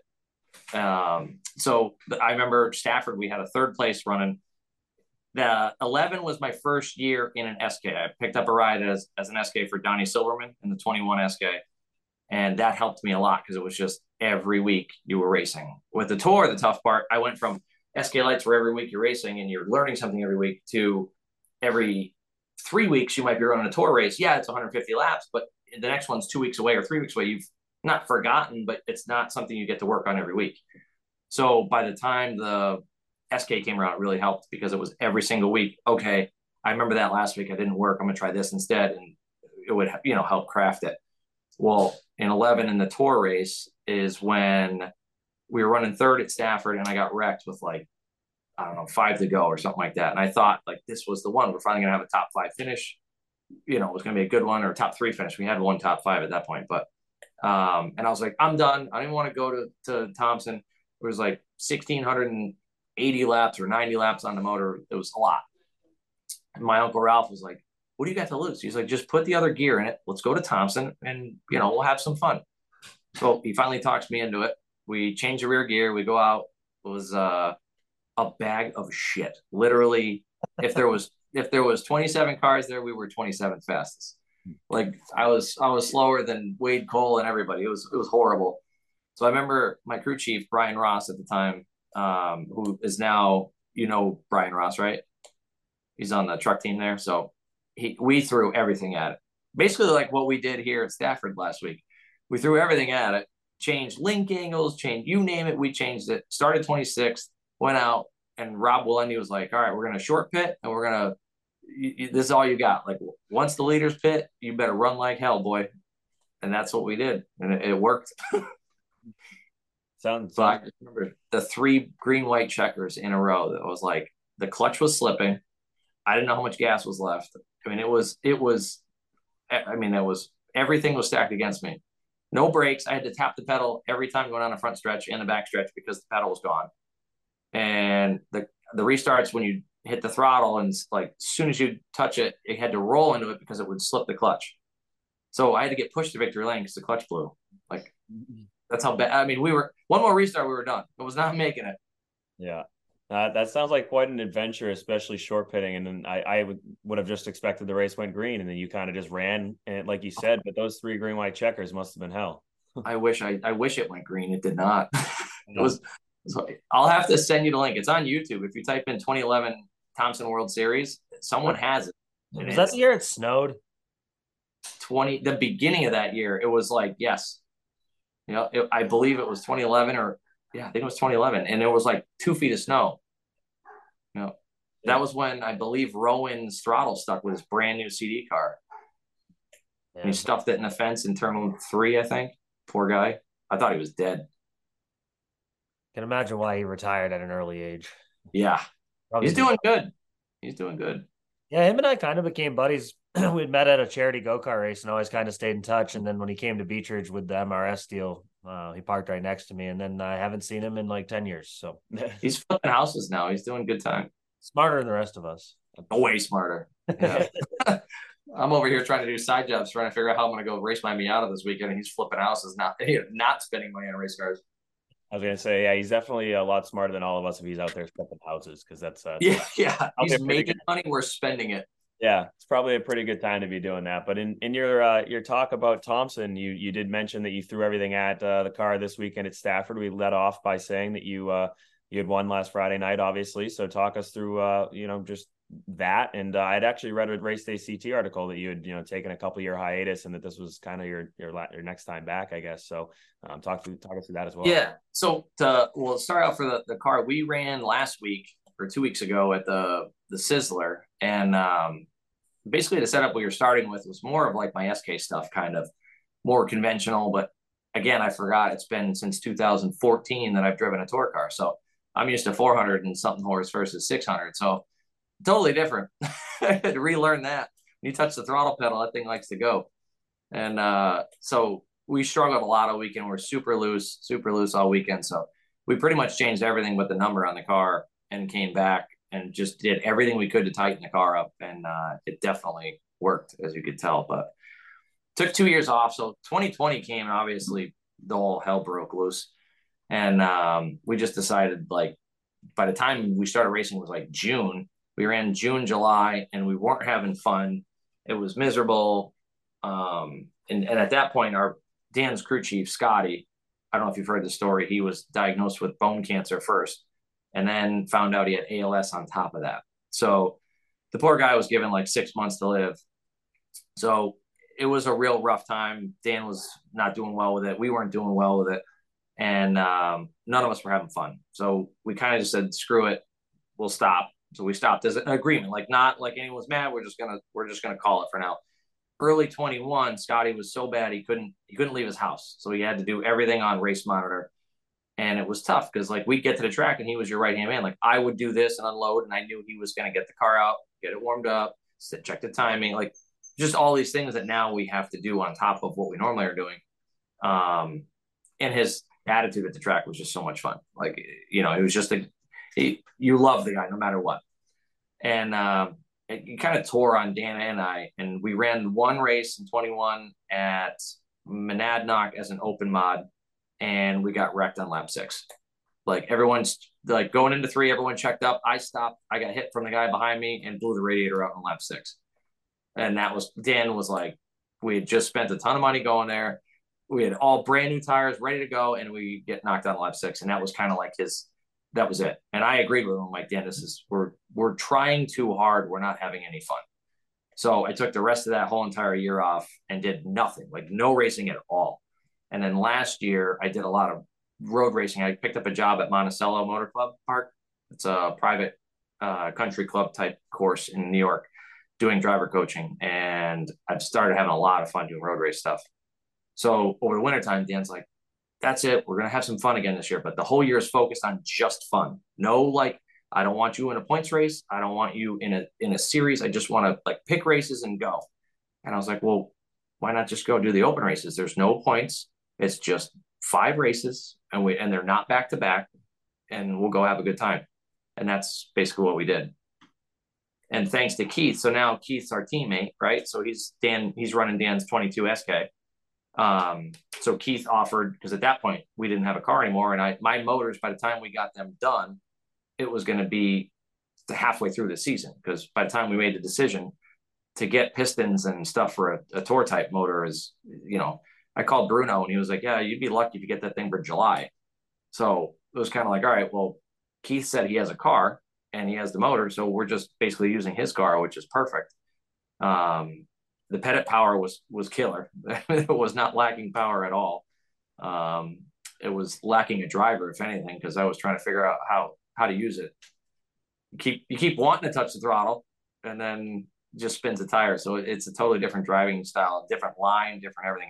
I had to relearn everything. Yeah, I think you're definitely selling yourself short. It certainly didn't need a different driver. Anytime you go to Stafford for an open race in the last 365 days at least, and you beat Woody, obviously we can't sell our buddy Teddy short. But anytime you go there and you outlast Woody, that's pretty impressive. Yeah, when we had the restart, we just took tires, we took the restart, and they were asking me like, what do you want? And I was like, nothing. Leave the car alone. Like it's perfect. Don't touch it. So we took the tire and we go green. And again, so used to SKs, I'm like, I'm gonna drag this nice and slow. And then I'm the asshole that spins the tires. I'm like, I'm gonna get him. End up just clamping it and spinning the shit out of tires and look like a complete idiot. So then I had some work cut out. But Woody was next to me at that point, and that's when I was like, oh boy, we're gonna have my work cut out for me. And I think I pounced quickly because his car was a little tight because I'm guessing he had just taken rears, and my car fired off a little bit better than his, and thankfully I could get a run on it, and then that was it. Yeah, I mean, obviously you go out there, you pick up a win, and you kind of said that you weren't having fun a couple of years ago, and that you go to Monadnock, and then I can only imagine not having fun, going through, watching someone battle like that, and then just going to a racetrack where you're already kind of down, and then lap six getting taken out. Like this seems like you're having a little bit more fun, being in victory lane, the first open race of the year. Even the Sizzler, I mean, we had fun. I mean, and this is why I like it's the stress is gone. Like every time you go there, even though you're not going to run for a championship, you're trying to run for a championship, right? So then the stress gets to you, and next thing you know, you're 4 races in, and you're pulling your hair out, So that's why I like this series. It's 5 races, and there's no points. So, I mean, even though we finished 15th in the first race, we still got in. We didn't have to go to LCQ. Granted, yes, we put ourselves in a position, but we still had a lot of luck. Like I was 12th with 5 to go, and 2 cars dropped out because they ran out of fuel. Like, yes, we got lucky, but we still put ourselves 12th before that. But we had some luck on our side. But I told them, I'm like, we're just going to have fun. If we make it in, we make it in. If we don't, we don't. And I don't know if you guys listen to Cassie's podcast, the Track Talks and Tequila. I basically told her the same thing. I'm like, this year's for me. It's not for anybody else. I'm there to have a good time. If we finish 15th, awesome. We're going to go home and have a lot of beers. Maybe meet you at Applebee's. If we win, we're going to still meet you at Applebee's. We're just going to drink a lot more. Yeah. So certainly it's been a lot more fun. Definitely that's relatable for me too. I went through some shit, had to go basically sought therapy because I was a basket case at every race, always pissed off, always mad. And in the last probably year and a half, I've had more success and way more fun than I've ever had. So certainly the mental aspect goes hand in hand, I feel like, with your success on the racetrack. Yeah, absolutely. And there's a book I read that's called See You at the Top by Zig Ziglar. And he says, you want to do a checkup from the neck up. So you basically got to look at yourself in the mirror and go, what am I doing here? And that's basically what I did. I'm like, I need time off. So as soon as you take the time off and get right with yourself and come back, I mean, you just said it. The success shows up by itself. And then here I am. I haven't been in a car in 2 years. I literally was second guessing myself at the Sizzler. No bullshit.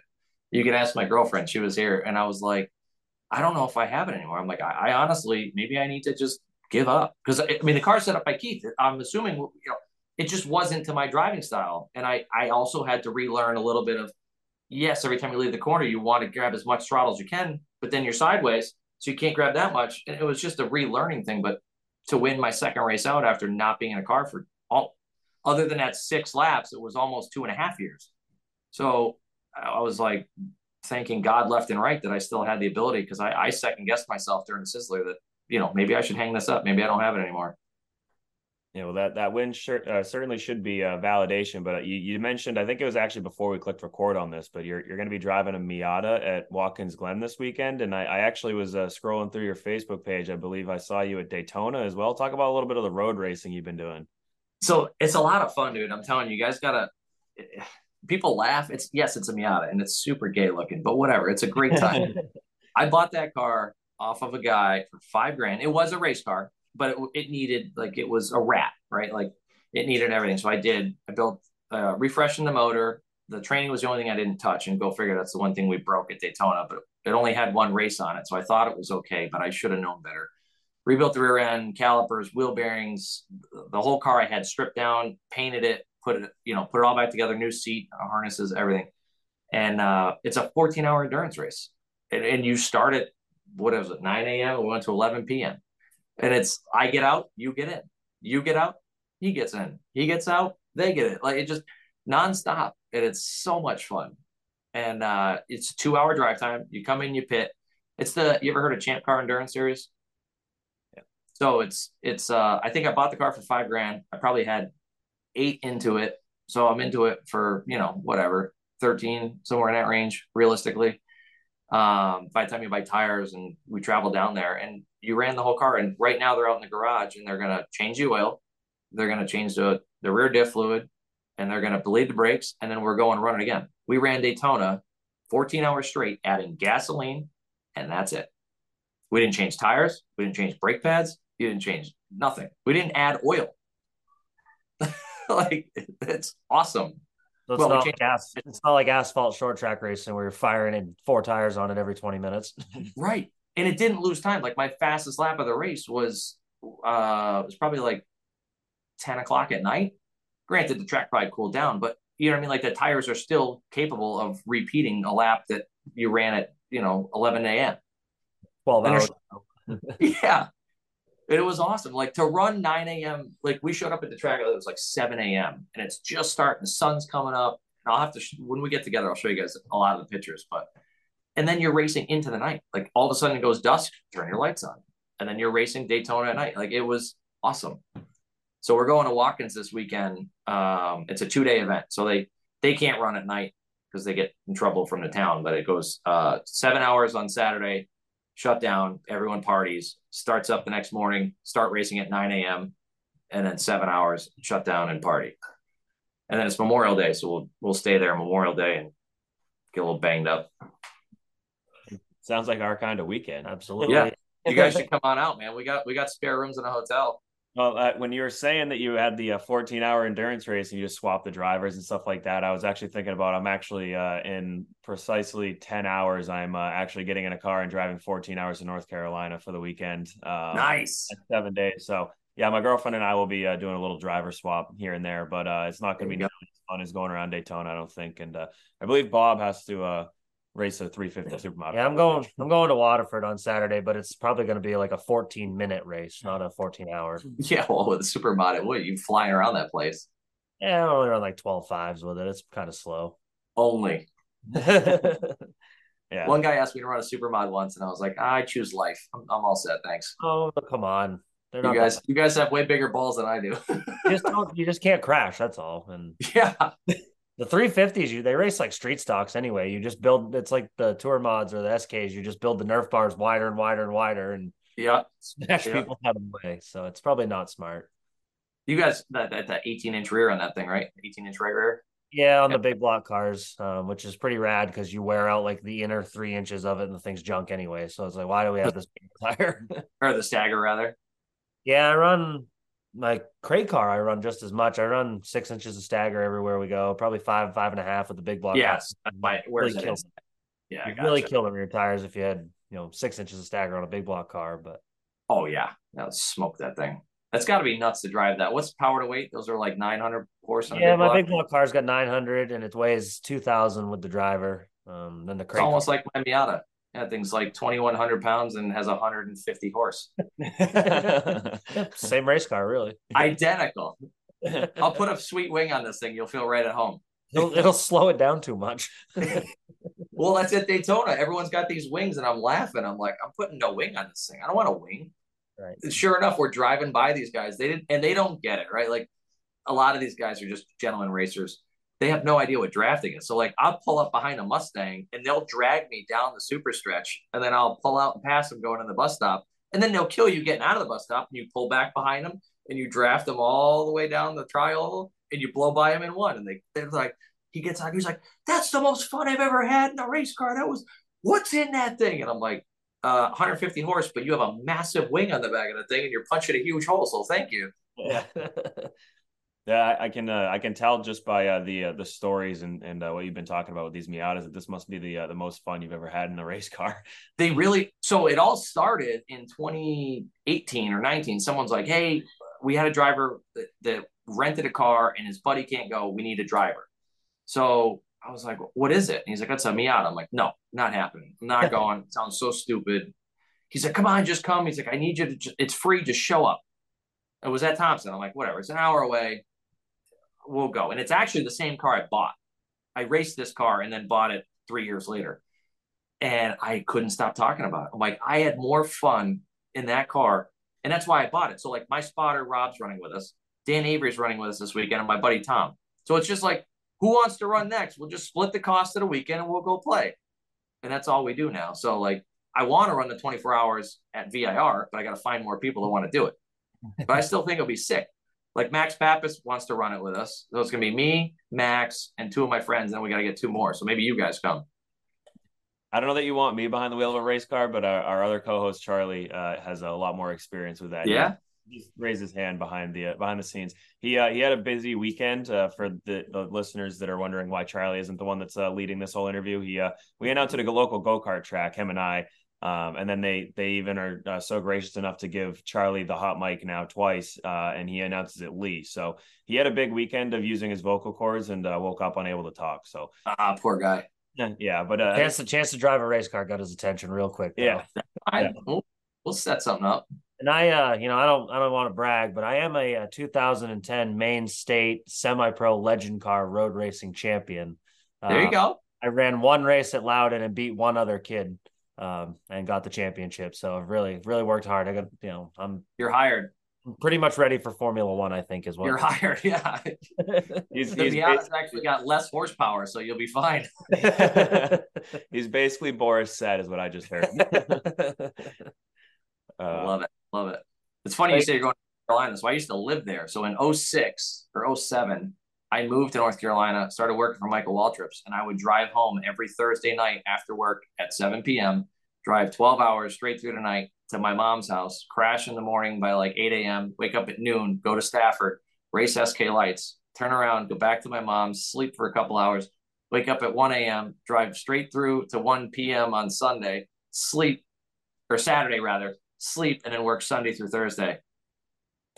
You're single-handedly making me feel like a bitch for being like, I got to get home early tonight. I got to get a good night's sleep. I'm a little nervous to drive the 14 hours. It's well, it's also 21. It's a little different. Yeah. I mean, I don't know why I'm even worried about it, but I was like, yeah, I think I got to get up at like 5, and it's just like, I don't really want to get up that early, like maybe 6, and I'm just like in my head thinking about it. Like the last time I took a super long road trip was like 2020, and I went to the Daytona 500, and I drove straight back through the night, and it was like 20. Yeah. So it's like, yeah, you'll be fine.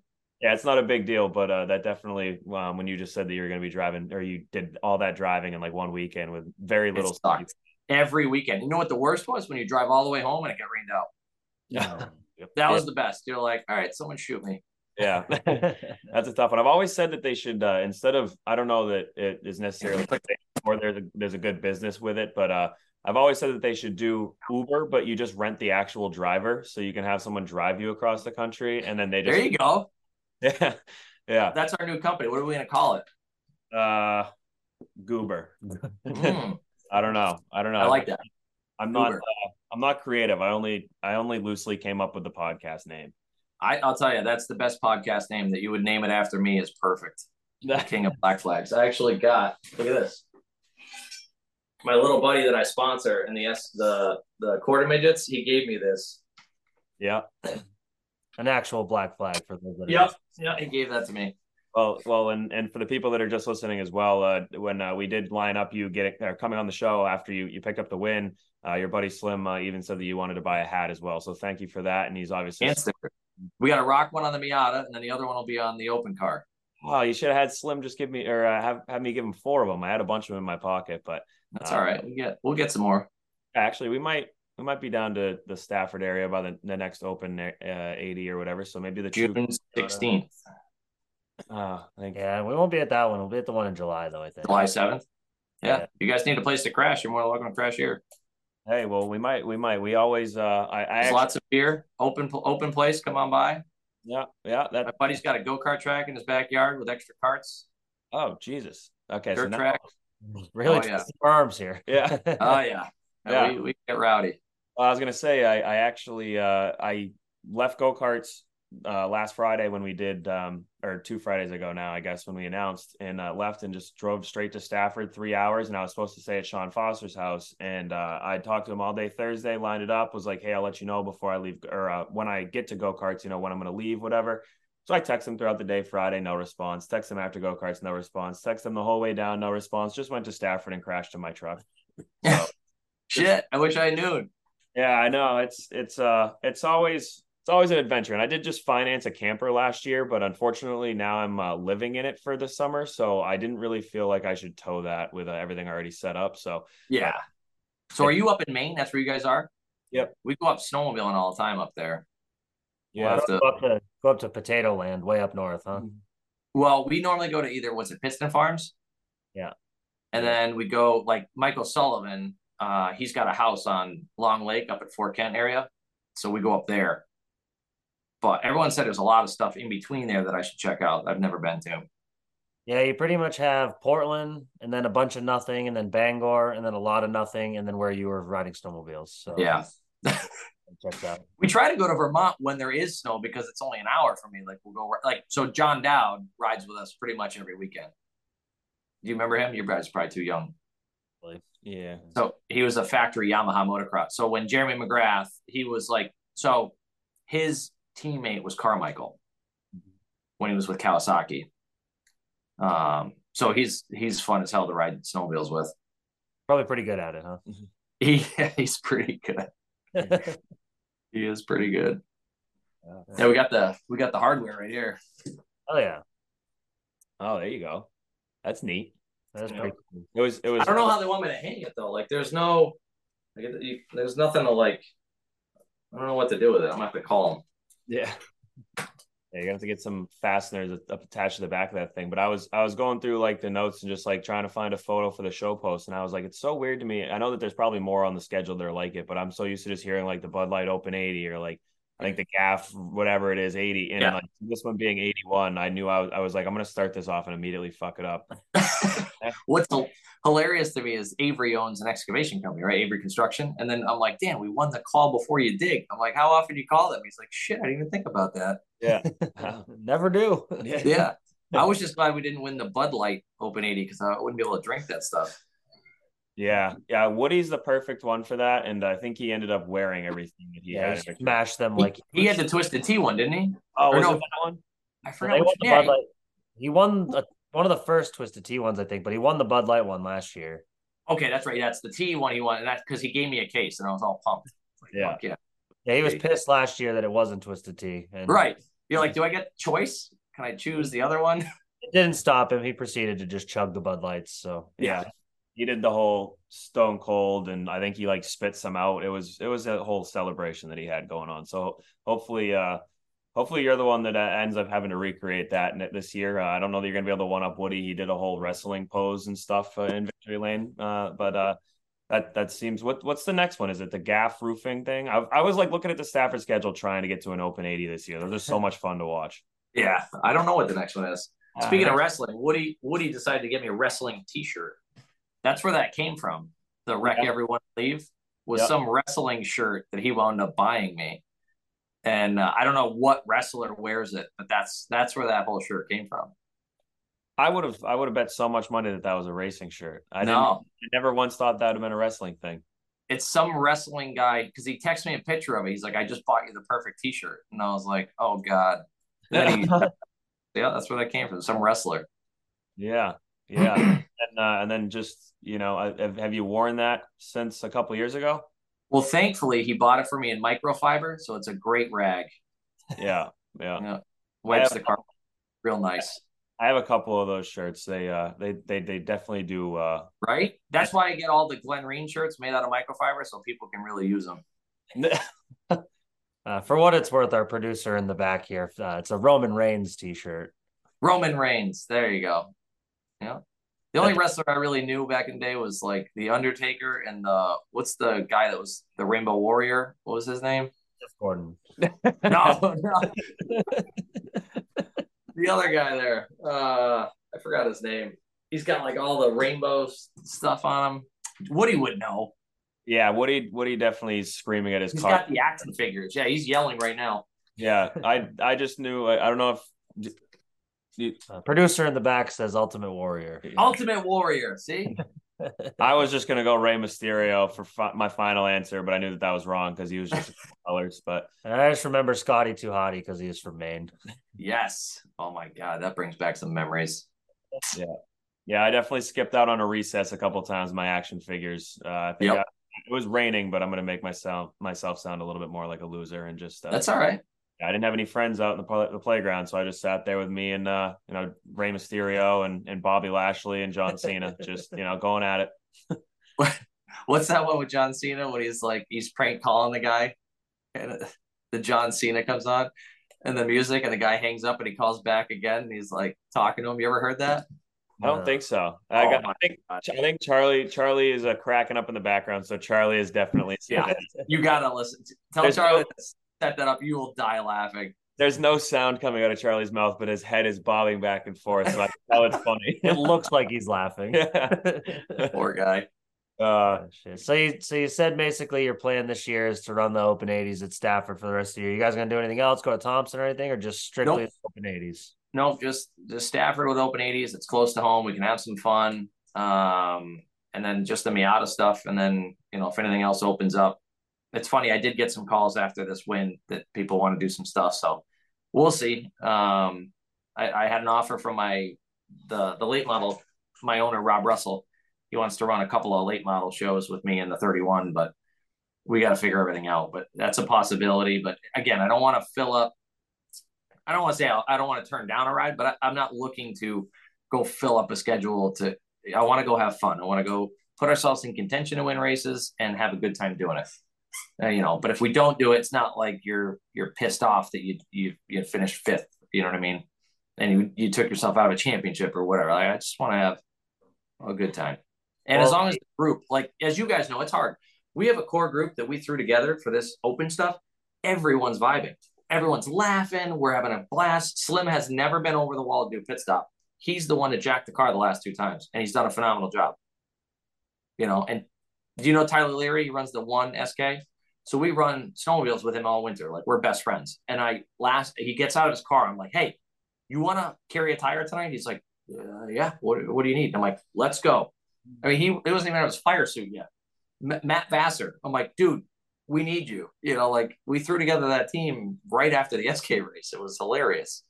And then we beat some of the big guys off pit road. I mean, it's just when people are vibing and they're having a good time, they perform. When the stress is through the roof, they don't perform. Yeah, it's definitely all about the group that you have behind you, and definitely makes it a lot more fun. And if you're going for the fun, that's definitely one of the first steps that you're going to need is a good group. Yeah. That's what Carl was telling me, man. Carl Edwards always says the second it's not fun, you got to get out. It'll eat you alive. Why did he stop racing NASCAR? So I can't tell you. He has told me. There's personal things he's got, but he misses it. I didn't expect you to actually answer, but I wouldn't. I waited for you to bring it up because you had mentioned before we were recording that you're friends with Carl, but I had to ask, Yeah, he actually, like I said, he called me right before your show. It was pretty nuts. Did you tell him that he could come on too? Again, there's where is it? Carl Edwards. Zoom in on the number. Yeah. I offered him 863. I offered him Daytona. I was like, do you want to go run a Miata at Daytona? And he was like, well, this sounds very interesting. When's the first test? And I'm like, well, the funny part is there's no practice. It's just there's no let's see what it is. They're like, good luck. Yeah. That's actually one of the funniest parts. So we're all sitting in a room. They have what's called new to champ car, which is like a rookie meeting, if you will. We're sitting there. It's me, Avery, Tom, and my spotter, Rob. And the guy says to us that the lead guy goes, so what has anyone in here ever not had any actual wheel-to-wheel racing experience? And you just look around the room, there's like 40 people that are just like this. And I look at Dan, I'm like, we are fucked. We're at Daytona, and these guys have never been behind the wheel of a race car. And it showed. We started no practice, go into turn 1. And it's cool how they do it, but it's also not cool. Like, there's 42 pit stalls, and they put 3 cars per pit stall. So they pick a number. So it's 1, 2, 3, 4, 5, 6, 7. They continue all the way down. They pick a pit stall and they go, okay, if turn 1 is number 1 and turn 4 is number 50, we're just going to call it. They pick pit stall. They roll out of a hat. Pit stall 31. That's the pole, and then they head towards pit road or towards turn 1, and then they come back around and the other way. So that's the pole. So if you're in 32, you're dead last. if that makes any sense. Yeah. So we just happened to start like halfway in the pack. So there's 134 cars there. We wound up 12th in our division, which was 36 in our class, and 59th overall, which is pretty decent after blowing a tranny for 2 hours. I mean, we blew it. Didn't know exactly how it came out because I've never changed it in that car. I just took it out, put it in. So I didn't know like what has to come out before it went in because I didn't put the exhaust on until the transmission had been in. Now we're trying to take it out, and it's halfway out. We're holding it, and we realize you got to pull the header. Well, now to pull the header, you got to pull the engine up. So now we're like holding the transmission, and I'm like, jack the motor up. It was a real sweet deal. Yeah. Mind you, it's 300 degrees or whatever the hell it is. It sounds like you're definitely having a lot of fun with that, and I think that speaking as a fan, a longtime fan, it would be hysterical if there was no mention of Carl Edwards showing up to a Daytona Miata race, and then all of a sudden he was behind the wheel of a Miata race at Daytona. And I honestly, with all due respect, hope he draws 32. I know Yes. that could change, but that'd be hilarious. Yeah, it would be nuts. We had Max Pappas, but he was supposed to race with us. But the problem was he runs the kart or IndyCar series now, so they would not let him take the Saturday off. He had to be in Texas. So we were even looking like we'll put him in the car first thing, 8 a.m., and then he can do his 2 stints back to back and leave, and we'll bring him to the airport and he can fly out. But Indy wouldn't let him do it. IndyCar wouldn't let him do it. That's why he can't be here this weekend with us because he's at Indy. But he's a cool dude. He loves it. What's going on in Indy this weekend? Anything big? Something. The 300 Brickyard something or other. 500 Brickyard. I think it's the Indy. They turn right all weekend. Yeah, 500 laps, right? Yeah, 500 laps with bricks. They throw them out as they go. yeah, there's just debris everywhere. Actually, Champagne's out there, ain't he? I think he is. Yeah. Whatever field filler he's working on, they made the race, so that's good. Yeah. He doesn't work for Graham Rahal. No, tough. Yeah. Poor Jeff. Yeah. Poor Jeff. Him and I have been on a worldwide hunt for Bell tinted visors because apparently they just don't exist anymore. And he texted me last night, so excited he found 2 amber shields. He's like, I'll mail it out to you first thing on Monday. So that's awesome. Big fan of Jeff for hooking us up there. I can't race without a tinted shield. So have you tried it? Bell was my helmet for years. Like that's all I ran. But have you tried the Stelos? Yeah, I'm just too cheap. The Bell carbon fiber was about half the money. So I've never had a carbon fiber helmet in my life. I've always had just Simpsons, and I wanted a carbon fiber just because it's like if it's 2 pounds lighter, that's two less pounds, and so I bought the cheapest carbon fiber one that wasn't a knockoff brand that I think would. I laughed when I saw Steelo's price. I was like, the composite's $1,500 and or $900 or whatever it was, and the other one's $5,000. I'm like, I don't need that. I'll go to the gym. I'll work out my neck muscles. $5,000, fuck that. Yeah, safety fifth is what I always say, so I don't really like to spend a ton of money on safety gear. That's perfect, man. I'd rather the stuff that makes you go. You got to look good. Yeah, I mean the Simpson belts, the 5-point latch link ones are $109, and the 6-point cam lock, they have the same SFI tags on them. Why are those $600 and these are $100? Give me the $100 belts. I was just talking to someone about that. I was like, I swear to God, they know what people like. So like Schroep, that's the belts I run in the modified. And I'm like, those bastards get you $700 for those belts. And I'm like, they're the same SFI as the other ones, but I can't get myself to buy the Crows. I just can't. I can't do it. Yeah, the same reason. They've all been tested the same. Same reason why I didn't buy a Pyrotech carbon fiber helmet. But see? I don't trust it. Oh. Race quote. I know. Yeah. And they know that, right? They're making these belts, and they're like, all right, we could sell these for $700 because people will buy them. And sure enough, idiots like myself are like, all right, I'll buy those. And Jimmy Johnson wore those seatbelts. We got to have them. I seen that guy wreck it at Watkins, so. Well, don't do that this weekend. Yeah, lift going into one. Yeah. You ever hear about that when I ran the K&N car at Thompson? We tested it, and it sucked. The brake pedal, somehow, I don't know, if someone forgot to tighten or whatnot, the bolt that went to the master came out going into turn 1 at like 160. That one, I thought I was going to die. I hit the brake pedal, and I actually looked down because I'm like, did I hit the clutch? And turns out I did not hit the clutch. It was the brake pedal. I would have rather I hit the clutch, then I could just move my foot over, but it wasn't there. Yeah. So I assume you hit the wall wide open then. Oh, it was hard. Yep. Bruised lungs, bruised ribs. Yep. That one sucked. Yeah. I had to go to the doctor. They were like, we can't give you clearance to run. They're like, what number should we call you in case, and I gave them a fake number so that I never heard that I couldn't get clearance. I appreciate that. Once again, safety fifth. So yep, never heard from them. So we went to walk-ins. Let me tell you, a lot of right turns. That hurt a lot on the left side lung.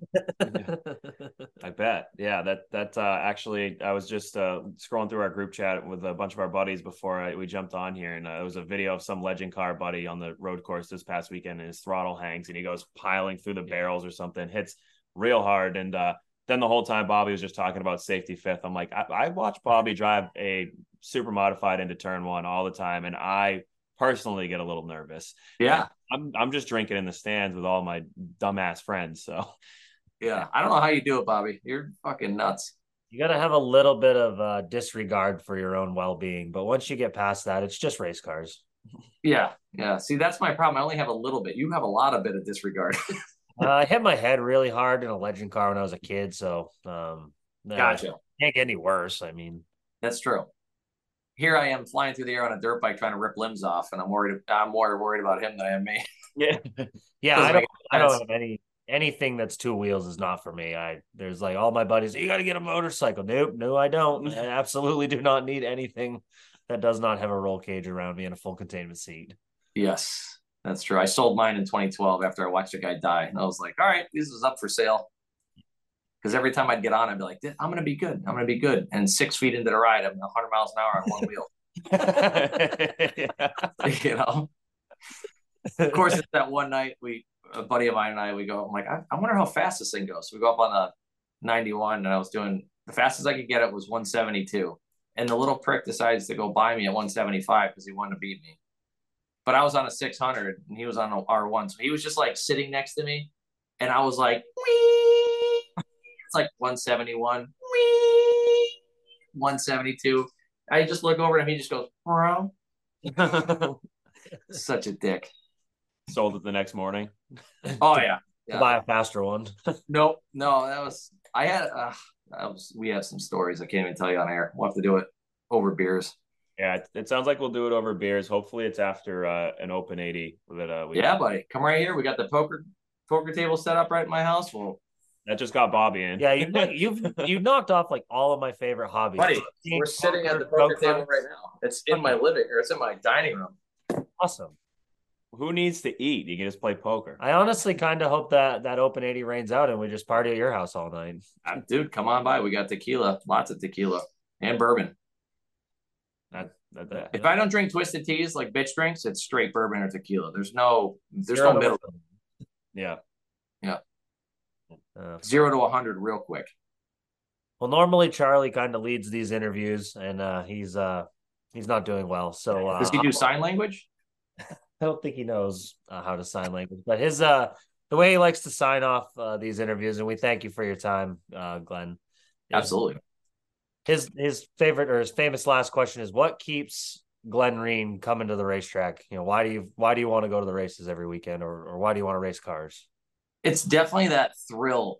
So, and you can understand this, both of you, is the ability to push yourself to the limit on a weekly basis, right? Like the average guy going down the street, and I laugh because they have no idea what we do, right? People are like, "Oh, that's cool. You drive cars. Like, how hard can that be? You just turn the wheel left." I'm like, "Yeah, that's it. It's super easy. Anyone can do it." Give it a shot sometime. Right. Yeah, absolutely. Like, do yourself a favor, jump in a car on a summer day, wear a sweatshirt and sweatpants, and then, put a beanie on, crank the heat up, crack your window an inch, and then go drive around and just turn the wheel. It's super easy. But just the ability, like the door to door, the wheel to wheel contact, like you're just racing, and how do I outsmart them? How do I outpass them? How do you set them up and make that move? And those adrenaline that, it's just the adrenaline is the killer. And then of course, as soon as you get that win, it's like sticking the needle right in your vein, and that's the end of that. So I'll be back now for sure. Yeah. I was damn near ready to quit. I was all set. I'll just go with that's the reason why I quit, not because I moved 12 hours away. It's because I never won, so I never got that needle in my There arm. You go. Yeah. See, now you have an excuse. That's perfect. Someone's got to keep all the bars at the local racetracks open, Right, and you got to give them feedback. Like, have you guys been to the Stafford, the new Double Hook Lounge? I have, but that's one of the main reasons why Bobby is marking that Open 80 on the calendar is because he didn't get to see it and he wants to. It's epic. And I'm not bragging or anything, but I am on one of the Double Hook tables. That's an accomplishment. Sick brag. That's pretty cool. But yeah, like Bobby had already mentioned, we appreciate it. Thank you for your time. And thanks for having me, guys. This has been really good, especially I didn't know how I was going to go with Charlie not leading it because he's literally led every single interview we've ever done. And I feel like this was a good one. So leave it to me to screw it up, right? I'll be the first. He screwed it up on his own because he was screaming during time trials at the races yesterday. But what happened? There was a car in its lid. I saw. I was at the concert, and I'm like, "What the hell's going on up there?" First lap of the first feature, one of the 6-cylinder shit boxes. It took like 9 minutes for this wreck to unfold, but he eventually spun out, backed in the inside wall, and flipped over. Yeah. Oh, I saw the snap from Slim. I'm like, "What the hell is going on up there?" Oh, that's a fendered car. It's not even. It's hard. You gotta like try to flip them things. Yeah, it's a 4,000-pound like Pontiac Grand Prix with 6 cylinders. I don't know how you flip the thing over, but it just went through the grass and it just Elliott Sadler. It just fucking started tumbling. The wreck straight out of Talladega. Roof flaps in them bad boys. I know something. Yeah, but yeah, thanks for having me, guys. It was a lot of fun. Yeah. Congratulations on your win, and hopefully there's more of those to come. And good luck this weekend. Don't Jimmy Johnson at Watkins Glen. Yeah, we'll post some stuff for you. We'll show you Black Flag podcast right on the old Miata. Perfect. Yeah, we'll definitely share it on the socials. And yeah, next time you come on, I'm sure we'll get Carl Edwards or whatever. Yeah, I can see what he wants to do. Yeah, I'm sure he won't, and that's fine. But you never know. He surprised me a lot sometimes. He does some random stuff out of fun. Really? Well, hey, if he shows up and runs a Miata at Daytona, I'll be convinced that that's the case. I hope that happens. That sounds I'm trying to get him to do a modified is what I'm really trying to get him to do. I got a couple supers if he wants to try one of those. Yeah, I know he likes a lot of horsepower. He was saying during the interview the other day when he was, he thinks NASCAR should be back to 1,000 horse and no downforce. Absolutely. Yeah. Back when the men were men and the women were too. Yep. Well, that's more like nowadays, but that's true. I think that's a good place to end it, though. But before we get ourselves in too much trouble, zip. Yeah. But yeah, once again, congratulations, man. We'll see you the next time we're in town, and good luck this week. Yeah, thanks for everything, guys. And if you ever need a place to crash, let me know. You're more than welcome. Sounds good. We will. Thanks, hey, guys. Yeah. Take care. Hello? And goodbye to anyone standing in John Cena's way when he takes on 6 men in a Steel Cage Shoots and Ladders match at WWE Super Slam. Order now and save $10 with a low price of just $49.99. Sir, you guys have called me, and as I mentioned before, we're not ordering this, so please stop calling my house. Thank you and goodbye.